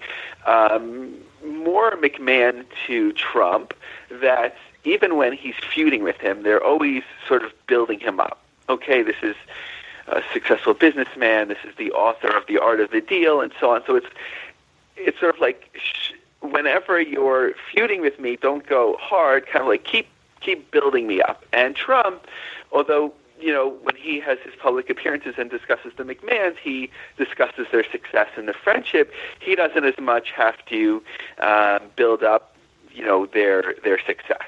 Although he refers to Linda McMahon as a great entrepreneur and small business person, of course, when appointing her for the SBA administrator. What are your thoughts about their family dynamics in both their relationships with their dad and their relationships with their children? It's complicated, certainly. I know more about McMahon's, of course, than Trump's, but looking more at the sort of the father to children relationships. They both like to keep their family close. I think a lot of it is a trust thing, as people who seem to be able to that maneuver based on opportunity, it seems like they have the inclination to sort of like grasp for power and kind of take advantage where they can. So if you have that natural inclination, I'd imagine you'd imagine others do too. That wouldn't be just for you. So when you have family, you feel that there's some sense of connection, a greater connection there, that they'll be more loyal to you. They've both championed their daughters very much to either take over one day or at least have their own platform to build upon. So and with that, I think it's fascinating that just that dynamic between the daughter and the daughter's legacy with their father's business. There's that quote in The Fire and the Fury about how Ivanka wanted to kind of transcend the business that her father was in, real estate, and this male-dominated business, and be this kind of icon for women, and as both a woman entrepreneur and also a successful businesswoman. And I always find there's a lot of analogy there to Stephanie, where you can kind of hear that influence also kind of ringing through in her voice. Yes, and it's curious to watch Stephanie recently in terms of where she's trying to go. Is she trying to become a philanthropist? I think there's a little bit of doubt in her mind as we consider potential sale options if she will run the company one day. So she's positioning herself in a few different ways to be ready, no matter what happens. Oh, yeah. And I think in that case, too, you see a lot more influence of her husband, where in some ways he's becoming more and more adept at being able to fill that role in a way that a few years ago he had no experience. He wasn't on the board of directors. He didn't really hold a official title in wrestling beyond kind of booking assistant, and has now really moved more into being what an actual executive has to do, and kind of gaining that credibility both with the investors, the analysts, the shareholders. But, we're seeing him more and more at those conferences talking. And I imagine it's next to impossible to have both parents be, completely involved in the business 24/7. So at some point, one of them has to kind of take on a more parental role. We even heard that Paul Levesque was meeting with Fox, and we even heard him chime in on a conference call last time. Yeah. So, I mean, we're just seeing, in a way, I think you're very much right that Stephanie has, I think as the children have gotten older, I think Stephanie's been the one that's maybe spending more time at home, not less on the road. And, Triple H is still being very involved, especially as Vince McMahon has in some ways begun kind of checking out a little bit more. Just that interaction between the McMahons and the Trumps and their children is just interesting to me, too, because I also think you have that brother-sister rivalry going on, where there's different power structures in the building and in the family, and they're supposed to be all this big happy family, and yet at the same time you can kind of tell one might be the favorite over another for one parent or a different parent. And from what I've read, Shane is the most genuine of the group in terms of he just loves wrestling. He's a fan. It doesn't make necessarily for the best executive where he'll see, let's say, a Pride. Let's buy that, Dad, or ECW. Let's have it as a web exclusive. So in some ways he's very sort of progressive in terms of thinking about technology and different concepts and ideas. But I don't know if he's as grounded in the numbers as we've seen with some of his businesses struggling. Although I can't speak to that exactly, but I think he would just love to own it and earn his dad's respect. But they would talk about when there would have to be cutbacks at the WWE, he'd be figuring out, okay, how can we save the jobs of some of my people in my division, whereas some of the other executives would just think, okay, let's cut X amount out. Not the ruthless aggression that Vince McMahon might preach. Yes, it's a different mindset, I'd say. Now, one element you talk about in the book here is something that I think Brandon has read, something that I've read, the 1989 New Jersey legislative hearing, where basically WWF, as I understand it, is going before the legislature and saying, hey, we're not a sporting event. We are an entertainment event, and therefore we should be taxed differently. We shouldn't be taxed like a sporting event, and you should reduce it because, hey, it's all predetermined. Did you read all that Linda testimony? Oh, I'll admit I did not. That's a great point. Perhaps I should have, actually. But I was looking at it more from, like, going to the newspapers.com archives and looking at all of the coverage of the event. And, of course, there was the important reductions would relate to pay-per-views and live events, taxes. It would also have effects on regulations such as medical testing.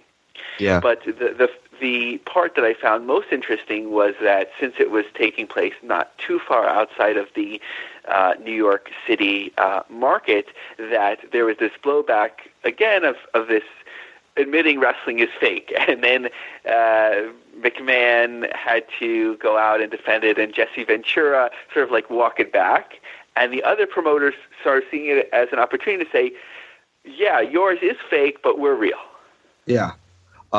And there's actually even a if you ever do a version 2 of the book, you can probably throw in a little bit more about there was even some tax court filings where WWF was challenging the taxes on them. And so it came out, the actual gates for, I think, WrestleMania and WrestleMania 4 and 5 were as part of that, and the number of locations that had closed cap or closed circuit and whatnot. And it was the argument basically over, did we owe royalties on this or not on this, or not royalties, but taxes. And so there's a whole bunch of tax court documents. If you're a member of the Pro Wrestling Legal Research and Archive, I think I have a lot of those documents up there too, including all that 1989 Linda testimony. You have an interesting quote at the end of that section where you said, it may have been Linda's most high-profile early appearance as a representative of the company and perhaps sparked an interest in governmental, administrative process and future political aspirations. So you're reading into that situation that maybe that was one of the cases where Linda was saying, I don't necessarily want to be a wrestling promoter's wife or a wrestling promoter president of a company, but rather I might want to be a government ambassador? Yes, I think with the spotlight of the WWF, it was always going to be Vince McMahon sort of pushed to the forefront, where Linda did get a lot of credit behind the scenes for her business management and practices. Memo to Pat Patterson aside. Being involved in this process and, getting this publicity, but also speaking to these, high-level government officials might have been a point in her life where she said, oh, this is an interesting possibility for me. I enjoy this. I think this might be something that I'm good at. And, sparked an interest that she wanted to explore. I think that's always the one thing that I look at as a real big difference between that Trump and McMahon dynamics, where, Vince has been married to Linda this entire time through affairs that have been documented as part of the steroid trial and other things. But they both kind of had their own aspirations. And Trump, on the other hand, his wives have seemed to be very disinvolved for the most part with what he's doing in a lot of ways, almost kind of being on the side, completely separate. And yes, he gave one of them, I think he had her manage the Plaza Hotel, was it? Where she was going to get a salary of $1 a year and all the handbags she could buy or dresses. Was that Marla or Ivanka? Marla? That was Ivanka. Ivanka, okay. And then Marla, of course, was the, was she one of the 3 hosts of WrestleMania 6 when they were out in L.A., where it was her, Regis Philbin, and Alex Trebek? Yes, WrestleMania 7. 7, sorry. And so, yeah, it's interesting to me, just kind of that very different dynamic where, Linda has always ended up with Vince and has in some ways now begun to eclipse him with this cabinet role, kind of in terms of making a name for herself and doing things where, you have Melania, who is, intentionally staying away from the White House and out of the spotlight as much as she can. I think not to speak too much of their marriages, but Vince and Linda came up together. I think they had met in South Carolina. In church. In church. And that's actually where Trump met Marla, if you look at the Pew story, yeah. of the New York Post. But, they were sort of life partners, although obviously he didn't live up to many of the bonds of marriage, that they've always been in this together. For Trump, his wealth was created separately, or he inherited it separately, and to him, as we see the way he interacts with women, it's more of a supplemental piece to his life as opposed to being an integral piece. The other thing that always strikes me with this is their relationship with their father, because you have a quote in here about Trump talking about that. Was it something like his father saw him at WrestleMania and said he looked good and that made him feel happy or something like that? Yes, it was. His father was happy that he was involved with WrestleMania and hearing about Andre the Giant, which a lot of people like to lean back on. So that had given him satisfaction. And I think that's, when you read other things about Donald Trump, that comes out a lot, that there's this seeking of his father's approval constantly in his life, versus Vince McMahon, who kind of has the two fathers, right? So he has the desire to please his stepfather or his desire to please, Vince Sr. in some ways and have his respect and admiration, and then kind of his anger at his own, I think, his stepfather, he talks about in some of his interviews. Yes, that had led to him going to military school and then being sent to live with his natural father, and sort of getting him on the road to where he is. You have a great story in one section here about the USA Today conflicting numbers on closed circuit. Do you want to just kind of explain that little story? I think this was about WrestleMania 5. Yes. So,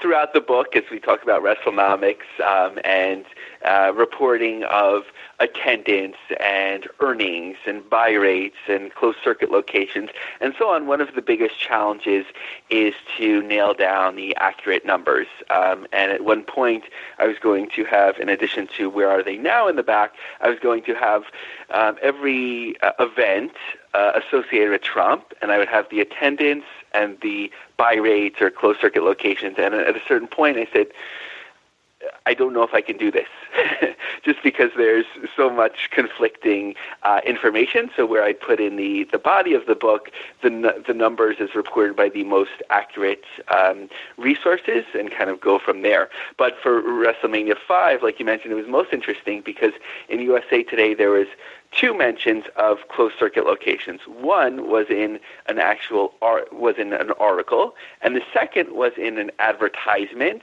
that would list the locations, and the numbers were conflicting.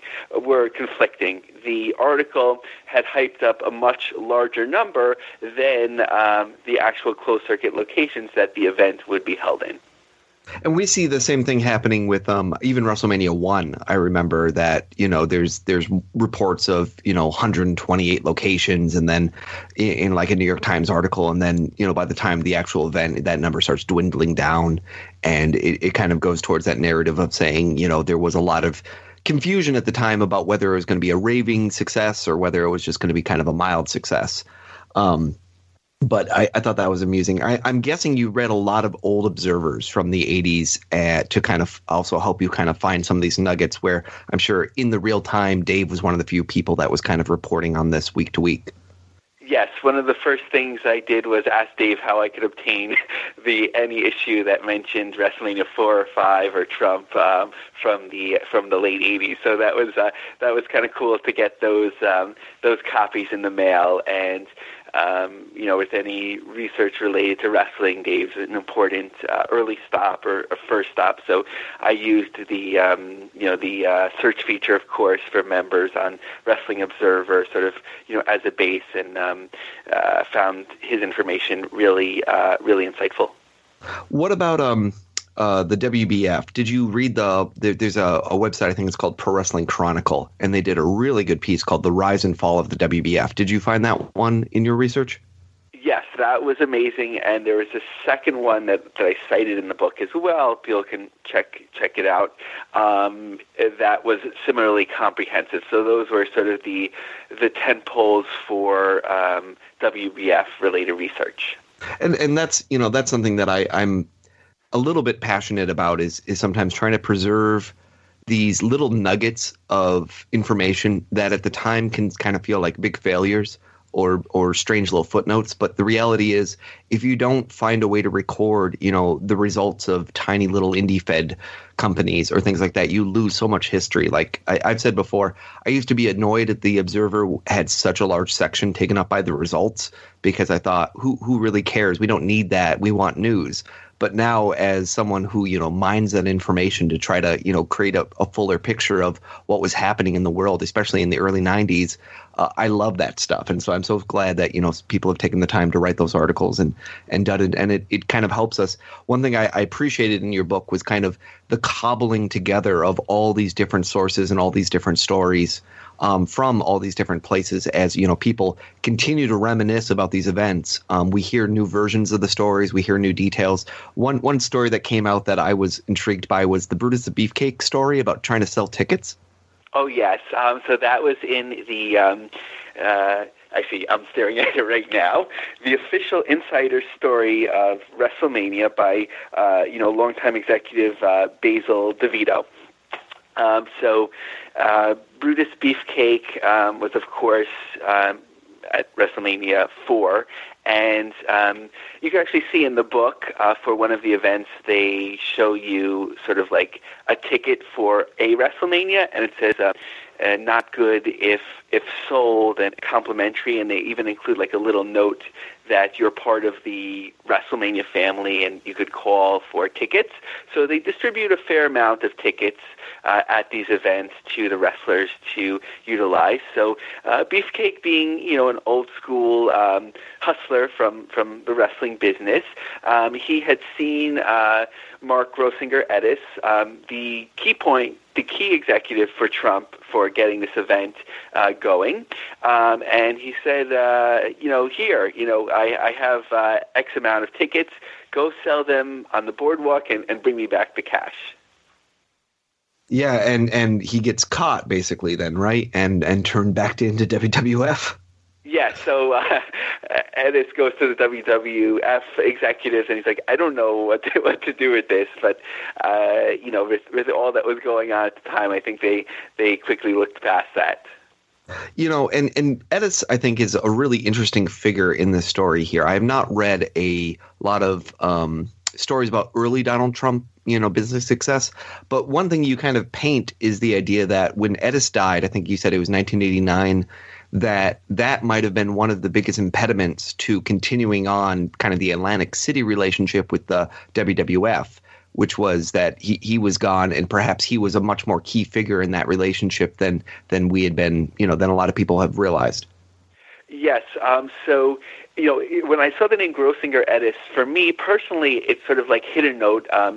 Here in upstate New York, so about 2 hours up the road, is something that used to be called the Borscht Belt, which was in the 1950s and 1970s, immigrant families would travel upstate for the summer, you know, to relax and sort of cool off, and it wasn't very expensive. And there was a number of sort of medium-sized hotels that weren't very expensive, and one of them that had been around a number of years and was well known was called Grosinger's. So he comes from a family of hotel hosts and event managers. So he became one of Trump's right-hand people in Atlantic City. And Trump always had this sort of push and pull between wanting to only associate with the highest level gamblers and needing the more middle to lower class to have enough volume to keep the doors open. And that actually led to some early friction with one of his partners that helped him to open his first hotel in Atlantic City. So Grosinger Edis, he attended or presented even at a casino marketing event. And he made connections to the WWF through that. And they had said that they were looking to attract the more middle market gambler, the type of gambler in New Jersey or Pennsylvania that was in business for themselves. Whether that was an allusion to mafia or to something else untoward is unclear, but I just found that statement very interesting. Yeah, I did too. But they really wanted to attract these type of gamblers who would bring their families. So as the WWF was growing in the cultural zeitgeist of family-friendly programming, they really saw that as a key to bringing in families, especially on Palm Sunday in April, that wouldn't necessarily attract a lot of attendees anyway. So they were perhaps the first, definitely for WrestleMania, to put in a site fee. Yeah. So it's like a bid the way they do WrestleMania now. It was kind of a precursor to that. They were one of the first ones to be like, we'll pay you to kind of come here rather than you're paying us to book this building. Yes, and they came up with all these ideas for events, as they do now, Bagels, Biceps, and Brunch, which they carried on for a while, a boardwalk run with Bruno Sammartino, and so on. So he was the point person that kind of got these events going and helped, of course, to get the contract signed for 2 years. But also he was the point person where they had actually said in a press conference, it might have been the press conference that he died coming back in a helicopter from New York City. I don't know that exactly, but where he talked about that they wanted to be sort of what Titan Sports was, meaning that their success in promoting sports as they were focused more on boxing. And you talk about, Trump was involved with Mike Tyson's camp a lot. And so there's questions about, does that create a conflict of interest? Of course, if you are intimately involved with the champion, are you really booking quote unquote fair events? But you have an interesting story here about the act of war clause. Can you explain that? Yes. So Trump had something in the contract where if war is declared, it would have, assuming that it has like a negative effect upon being able to run an entertainment or sports event. So when he would invoke this, I'm sorry, I don't have the specifics in front of me, but when he would invoke this, he would be able to either cancel an event or apply a deep discount into the fee that he was paying. So, for example, let's say he had planned to pay $20 million to host a big boxing event. He could apply this clause and only have to pay $13 million. And really I think... Yeah, I think lawyers would say that in torts or whatever that, all contracts have kind of certain out clauses. You can't do a contract with a minor that is not, you can't do it with someone who's incapacitated in some way. And then there's oftentimes this kind of force majeure or act of God. And I think within that clause, sometimes there's an act of war clause that basically says this would trump, no pun intended, the contract and allow you to either cancel it. And what I'm assuming he's doing is basically renegotiating it at that point, saying, hey, I have the right to kill this clause and now I can change. And that's fascinating because it does say a lot about Trump. He was rumored in many situations not to pay contractors and then try to renegotiate with them basically after the fact to force them to take less money on the deal. And so it's interesting because you started off by saying he overpaid for the rights for something, and then he was able to use this act of war clause to kind of get out of it.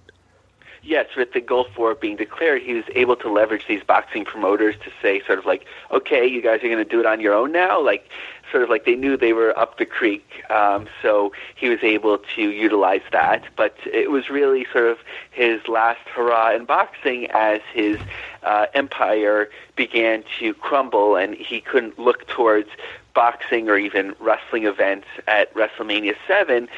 He was interviewed in that sort of an infamous interview with Sean Mooney, who got very nervous during the interview, and Trump said that they would certainly be back at one of his venues in Atlantic City, and they weren't back, and they didn't come back for a number of years independently of him. You mentioned, Trump going public with the DJT ticker, and it just makes, there's these parallels between the McMahons and the Trumps where you say, okay, yep, they went public and they had to deal with all the scrutiny that comes with doing that. Of course, I don't think WWF has chosen to finance itself using leveraged debt the way that the Trump organization did. So there's certainly lessons to be learned there. But I just always find it, kind of intriguing just seeing kind of the similar patterns between the two, because we hear these rumors that Donald Trump at night goes and, quote, calls his Rolodex of billionaires.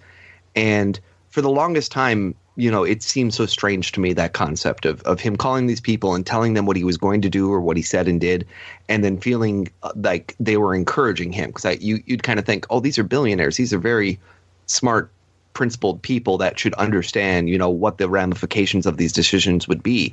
But on the flip side, if you replace the word billionaire with Vince McMahon, and then you think Donald Trump calls Vince McMahon and says what he's going to do, how would Vince McMahon react to it? And the idea that Vince McMahon might just laugh and say, "Ha, go ahead, pal." That somehow makes a lot more sense to me. And that, Vince is the sort of guy that, kind of is like, you do you, and is always a guy that, people have questioned some of his decision making as time goes on. And so suddenly sometimes it makes more sense to me. But I have this vision in my mind of, almost Vince calling Trump saying, I'm thinking about going public. Is it a good idea or not? Back in that day, and just kind of wonder what Trump's take on the entire thing would be about whether it was a great decision or a terrible decision for him. Yeah, it's interesting with people of this level of wealth. At the end of the day, they're still people, and they're still looking for validation, especially from people like them. Unfortunately, I haven't been in that position yet to know exactly, but at times I've traveled to different events or programming and made connections in Long Island, for example, expensive areas. And you could see some of the older people, you just hear about their wealth, but still they're sort of jockeying for position to run a community organization, or they have these old rivalries from 30 years ago where you think it doesn't matter, but it still matters to them, because once you have so much money, you're not focused as much on the money, you're focused on the respect and what people think of you, so they're always looking for this validation. One area of your story that you speak on very generally is just kind of, WWE goes and launches the XFL. Of course, we have all the rumors now about the XFL, and in fact, the connections. David Bixenspan wrote about how the URFL and UFL and eventually XFL trademarks being done through Vince's Alpha Entertainment Company was somewhat timed, at least in the registration process, around when Donald Trump was making comments about the NFL. But we don't really go very deep into the USFL. But did you read up a little bit on Trump's time with the USFL and the New Jersey Generals? Not too much. My knowledge is probably fairly surface level, but what I do know was that it was a conglomerate of owners that were involved in the USFL, and the agreement was that we're not going to overbid on talent. So that we can sort of maintain this thing.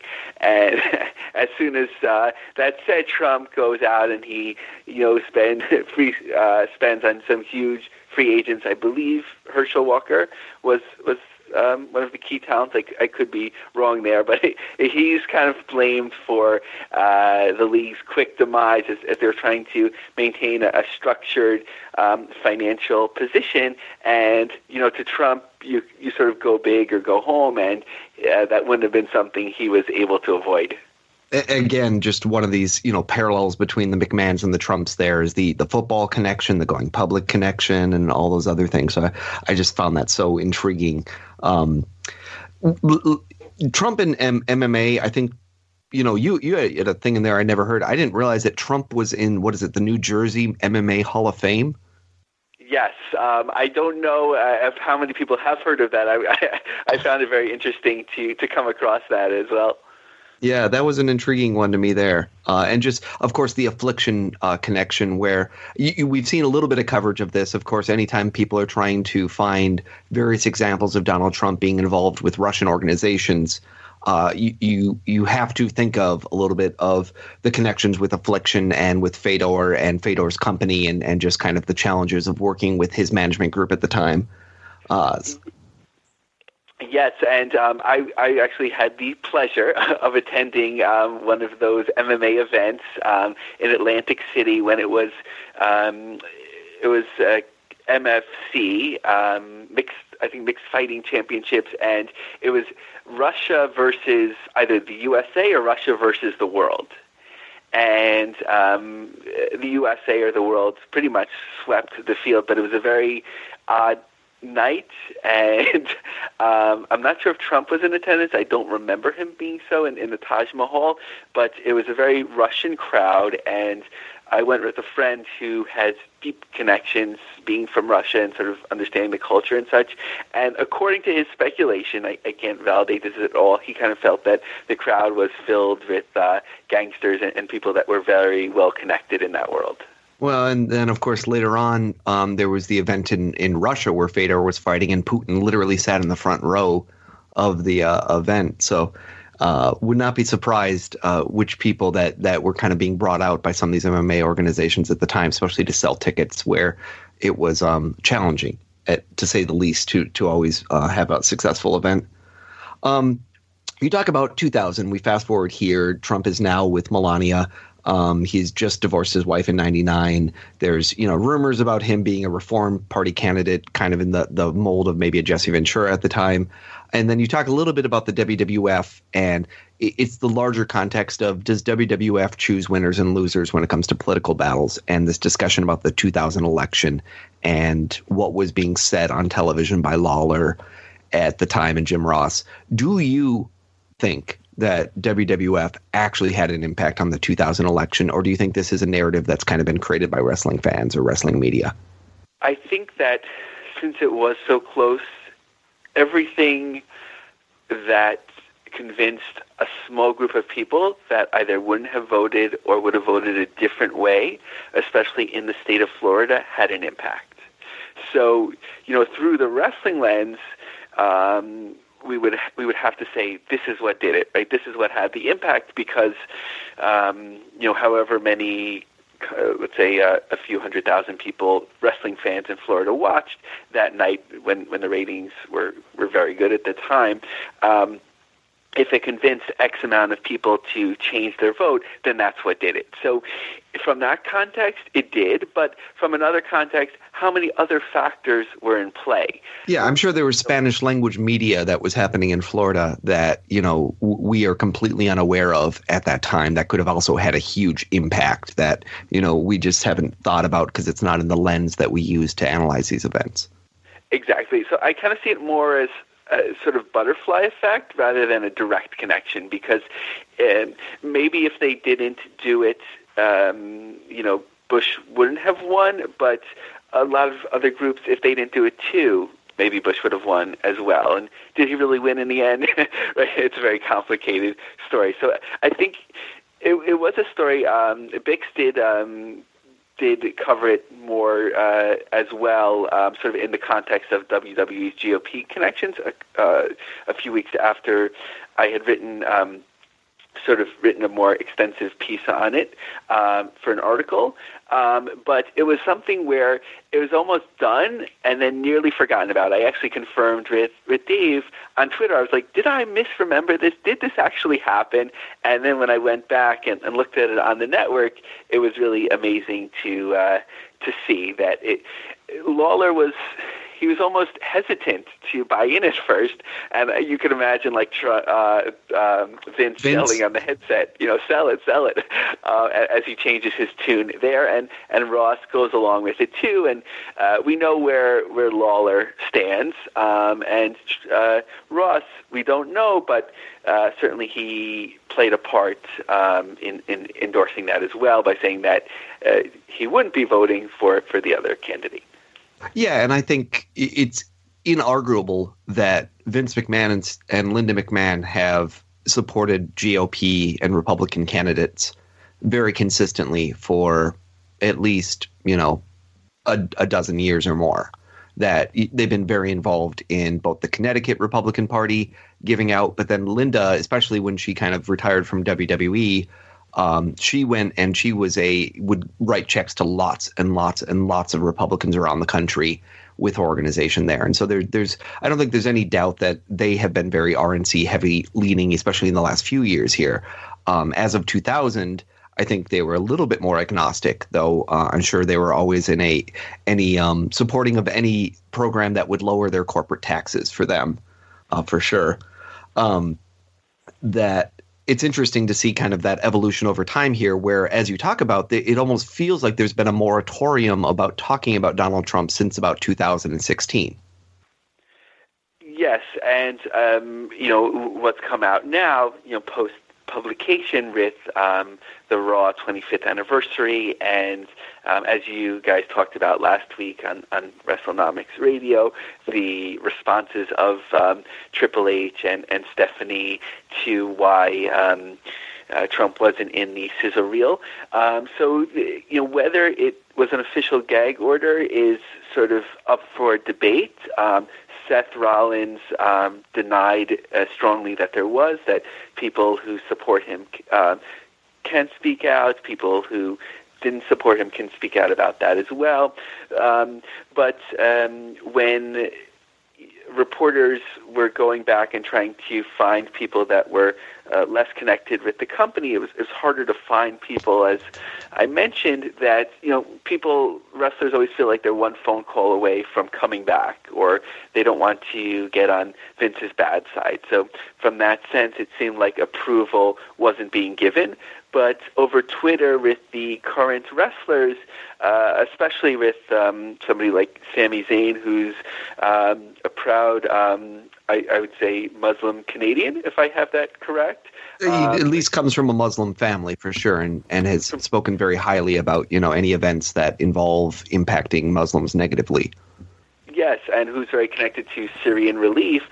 He, spoke out very strongly against Trump on Twitter, and a few other I think Mustafa Ali and Sasha Banks have said things or done things on social media that seem to imply that, they don't like things that Trump is doing.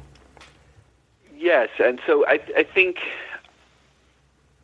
they're sort of smartly cautious about it, but you do see it come out a little bit, and you see, obviously Jerry Lawler is, his Facebook profile is himself or Trump. When Trump posted the video of that somebody had created on Reddit about him thrashing Vince McMahon, but it was replaced with the CNN logo from WrestleMania 23. He was like, how cool, I'm an announcer there. He just doesn't seem to get it in the same way that he just doesn't seem to get it in terms of respecting women and, issues about, women's rights and so on, which have been documented. It's sort of like, as a 60-something-year-old man, not to excuse it, it's just his adult learning curve has seemed to stop, and he just doesn't get why people don't agree with him or don't find some of the things offensive. Well, that was one thing that kind of made me think at the very end here when you were doing your Where Are They Now? You're like, Donald Trump's 71, Vince McMahon is 71, Linda's 68, Triple H is 47, Stephanie's 40, Bonnie Hammer is 66, Jesse is 66, Jerry is 67, Jim Ross is 65, Hogan is 63, Backlund is 67.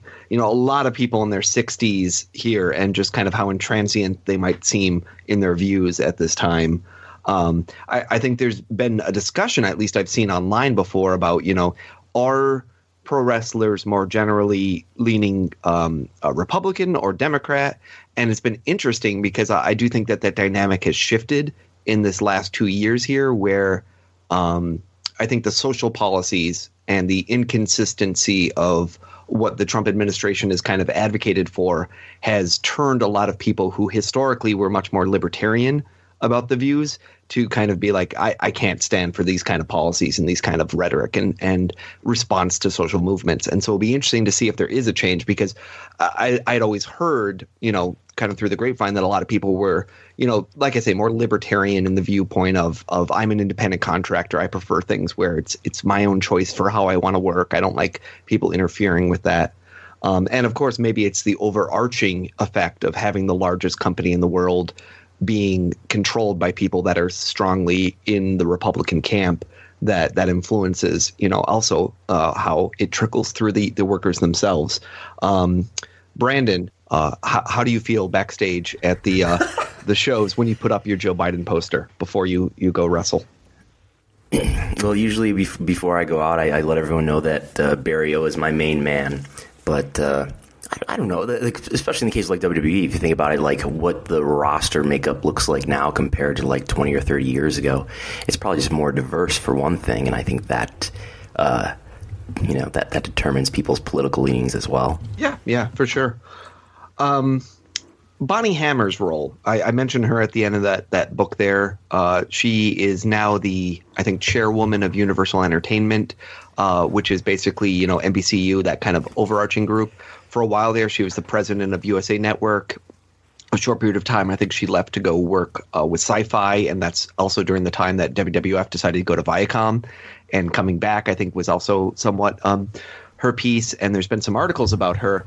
Do you believe, and can you tell us more about what was Bonnie Hammer's role in Vince McMahon and Donald Trump being involved with one another as we got into the 2000s?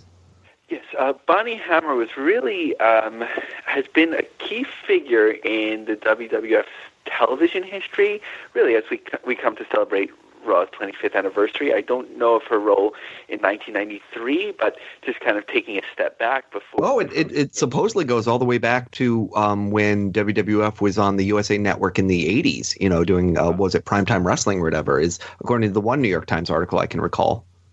Wow, I remember having to bother my parents to get to watch primetime wrestling sometimes, as they just wanted to watch their own programming in primetime. It was a little intrusive from 8 to 10 or 9 to 11 to be watching this show that they didn't care about. But yeah, but you needed those Rick McGraw matches. Yes, I actually enjoyed it because there were some competitive matches where you wouldn't really get them occasion, but not to go too far afield. But she was an essential person, with the Attitude Era, with sort of cheering that on and getting McMahon to sort of look at things differently, not necessarily in terms of shock TV, but sort of like upgrading things and modernizing and being sort of more part of the culture and what was going on.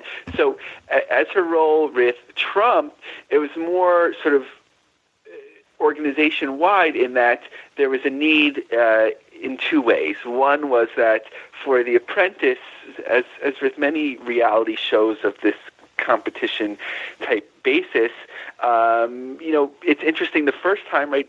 Everyone loved The Ultimate Fighter the first time, but the fourth or fifth go-around, it begins to get a bit stale. Tough enough. Yeah, how many different ways can you look at it? And so that show, I believe the fourth season, it was being considered for cancellation. It wasn't exactly clear which way it would go, and it seemed like they would benefit from an infusion of interest or new fans. And for the WWE, of course, they were doing well, but the Attitude Era was over. Cena was nearly emerging. I'm not sure how high he was on the pecking order at that time. He might have already been a superstar, but they were looking for something for WrestleMania, and knowing that Trump was involved with McMahon before and had attended events and such, there was a connection there. There was a suggestion that they get together. I don't know if originally it was thought out as far as this will be a WrestleMania main event, hair versus hair. I know Brian Alvarez was the first that I saw to report that this was going to be something more when there was the Trump, Rosie O'Donnell skits on television, that this was going to actually lead to Trump being on the show, perhaps culminating in Raw or the Royal Rumble. Huh. And I just find it, fascinating because you also have those nice connections there, the "you're fired" catchphrase. You mentioned in the book something I totally forgot, which was The Celebrity Apprentice was not intended to be the Donald Trump show. It was intended to have a rotating chair of kind of executives for each season, and it was just the success of the first season that kind of catapulted it to become the Donald Trump repetitive show. Is that right? Yeah, so it was, he had sort of stolen the show, stolen the concept, and it became that, okay, instead of putting whomever next, Mark Cuban or would have been it, but whoever it may be, that would be the next celebrity to host an apprentice, where perhaps they would have a different process and a different way of approaching things, that it became, the Trump show where you couldn't go on without him, which, isn't uncommon in, reality TV. Just an example, my family and I like to watch The Toy Box on ABC. So the first season, the toy inventors had to go through, a representative from Mattel and a representative from wherever, and then if it was good, then they would go to the kids to get judged. What they realized was that people want to see the kids judging the toys, so they skip completely the first version and go to the second. And so one could argue that Bonnie Hammer played an enormous role in kind of reintroducing Donald Trump to a modern generation, putting him as a big star and catapulting him kind of to where he is now. And I think that's kind of intriguing to me to imagine that kind of alternative world history where, the apprentice after one season goes to somebody else's chair. And the question about, does Donald Trump still become this institution that he later became by continuing that run and then kind of expanding upon it? It was interesting because Trump was such a big figure of the 80s and the 90s. Certainly here in New York City, the name Trump did evoke success. I'd been into Trump Tower a few times, or if you'd see a new development going up on the West Side Highway of Manhattan, and it would say Trump on it, you'd be like, wow, So he was definitely known and part of the culture, but to become sort of like a top celebrity where heartland celebrity almost. Someone outside of just the New York City area, but someone in the middle of the country that they would know and support and feel like they had some understanding of who this guy was. Yes, to really break through, Hammer definitely gave him a wonderful opportunity with that. With the WrestleMania, okay, that was icing on the cake in terms of his general context. But if they were able to draw, and the ratings did increase for the series finale, if they are able to draw a couple more million from that, then good for them. You mentioned Maria, accompanying Trump on a couple of these, come down to sign the contract type things. And I had completely forgotten that Maria Kanellis had actually been a contestant on The Celebrity Apprentice at one point here, and then was, quote, fired for her potty mouth. Yeah, Maria is actually one of those surprising people that really sort of found herself in a number of times flowing into the second half of the book, the more modern take of Trump, where she would be one of the women that would accompany Trump down to the ring for the contract signing when Trump and McMahon had the ownership of Raw press conference that was very odd in Wisconsin, as it would be over that night. His ownership, Maria was prominent there, and her face was actually on the back of the truck, and he said, "We love you, Maria." And the Ice Bucket Challenge connection too, right? Doesn't Vince McMahon challenge Maria? Which was really odd because she hadn't been part of the company at that point, and the typical rule of thumb is that you don't mention someone, you don't promote someone unless they're around. And they actually paid for her college education when she was part of Ring of Honor. So there seems to be some lingering connection or guilt that they have. Yeah. So her, sorry, to kind of round about to the answer here. So she was on The Celebrity Apprentice, and one of the other celebrities had used the bathroom and left an unpleasant odor there, and she said that she really railed this person out and was using some salty language, as they say, and Trump said that was low class or, low brow, whatever it may be, and he fired her from the show because of that. So the correct term, the term that I should be talking about is locker room talk. So that just became an interesting point as it came out later, his taped interview. And which he claimed was just locker room talk. So perhaps Maria taught him those phrases and terminology. Or wasn't even him, as at some point she claimed. Yes. Well, I think this highlights two things to me. Number one, the scripted element of reality shows where, if they don't want someone on there, they come up with a reason to manipulate the results in the way that they want. And so who knows what the behind the scenes producer decisions were that led to that being the thing to make someone leave.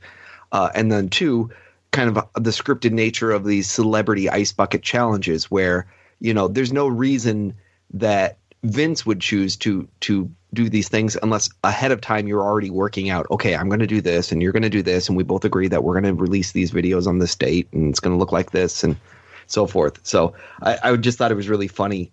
I'd totally forgotten that Maria had ever been there. I feel like there's an entire, article someone could do about WWE stars on reality shows that you forgot about. People on Survivor and people on Dancing with the Stars and Chris Jericho's 1001 different shows he's tried out and so forth. So that'll be interesting. I have a good one for you. Okay. Do you remember John Cena's first appearance on national television? Was it for a car show or was it for the Army Tough Show? What was it?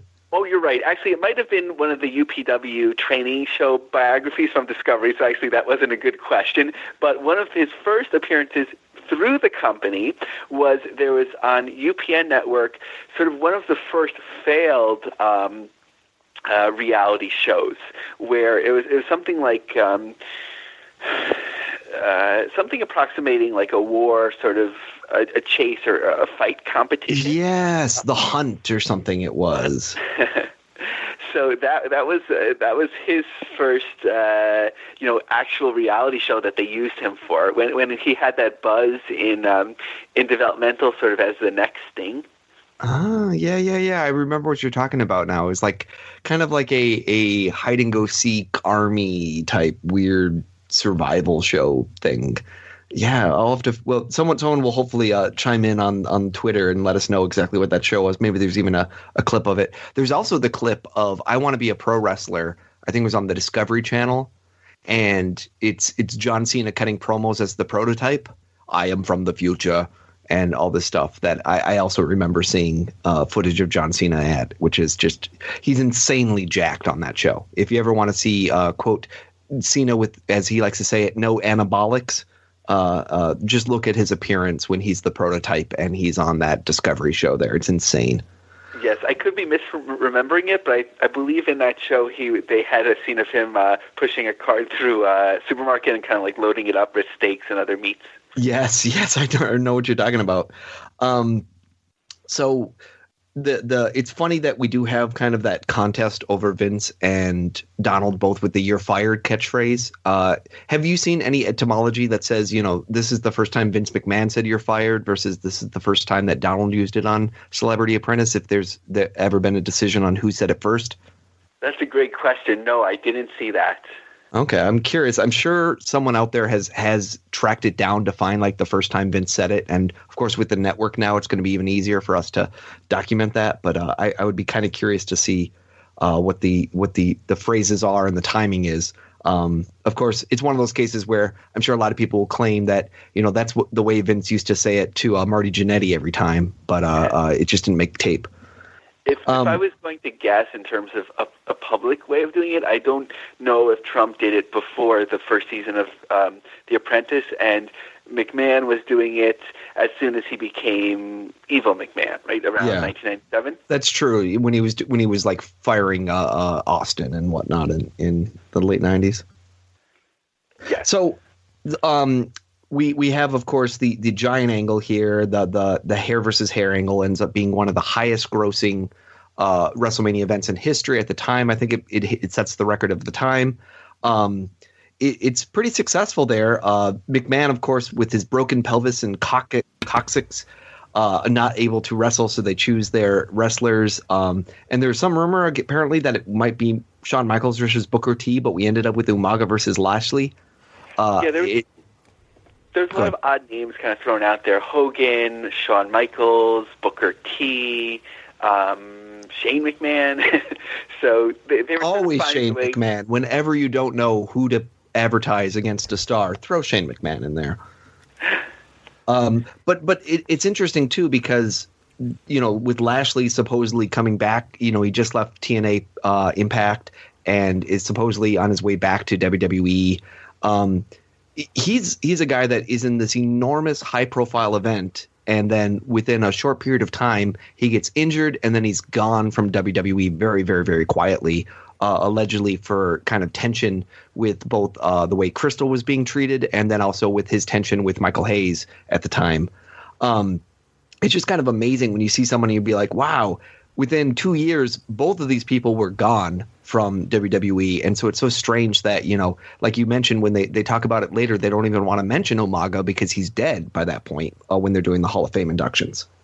Yes, it was just an odd time for the company. They go through these periods, as you know, of great success, and then there's not normally a succession plan, which we see on the corporate level sometimes as well, where they're trying to find their way as to the next star, and sometimes they'll take odd turns, or as McMahon is often rumored to do when he sees someone with that looks like they're chiseled out of rock. Yeah, Blaster Lashley, I think he was an OVW and was a giant bodybuilder.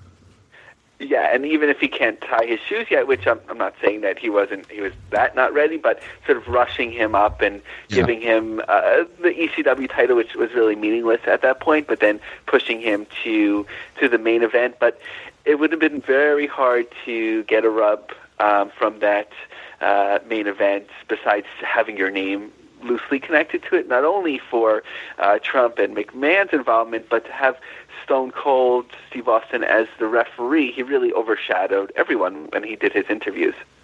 Yeah, and though I do think it speaks a little bit to when someone says, well, why is Lashley coming back now? And people say, Vince has always loved Lashley. And I think the fact he was in such a high-profile part of that storyline speaks to the fact that at least Vince at the time saw a lot in the opportunity with Lashley, because he checked off those boxes he likes of, the big guy with the muscles and,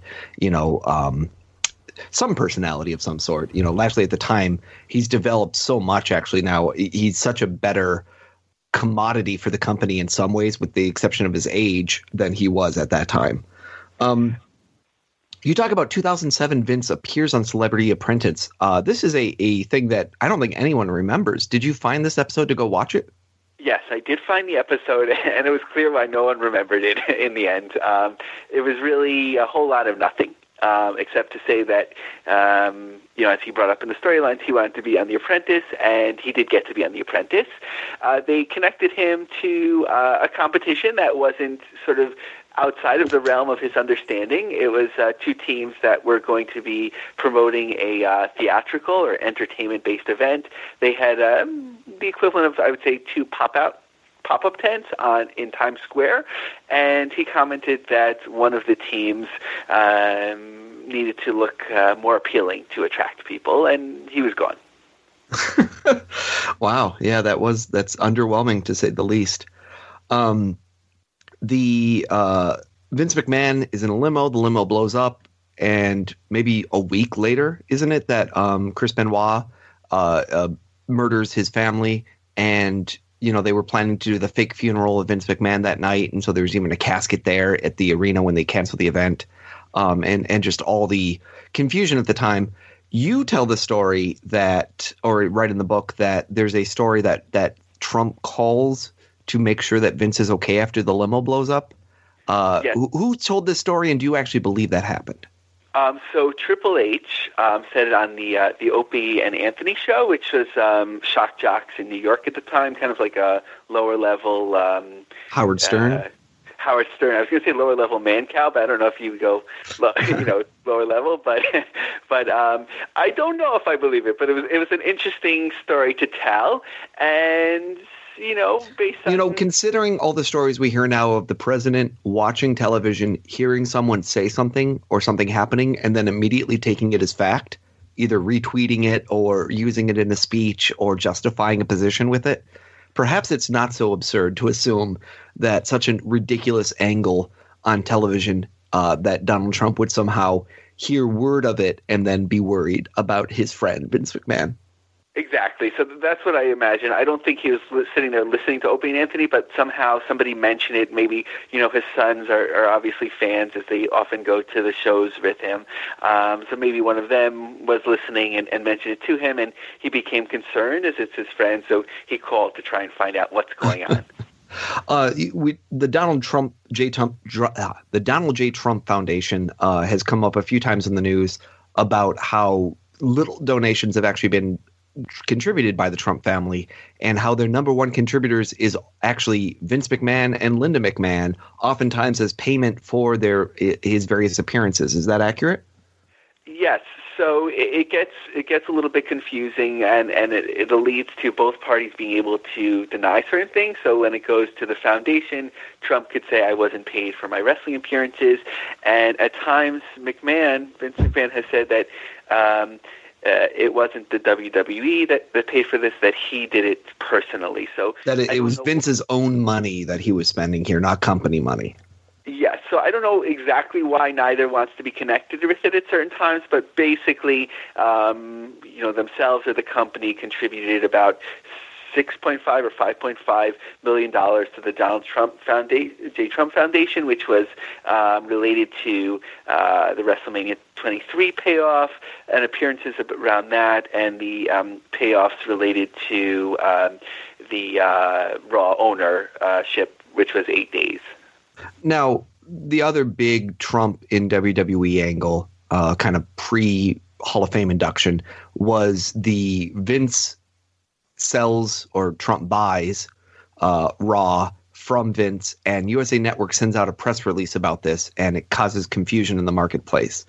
Were you surprised when you going through the story? Was this something you had remembered ahead of time, or was this something that you kind of were remembering only when you got to it?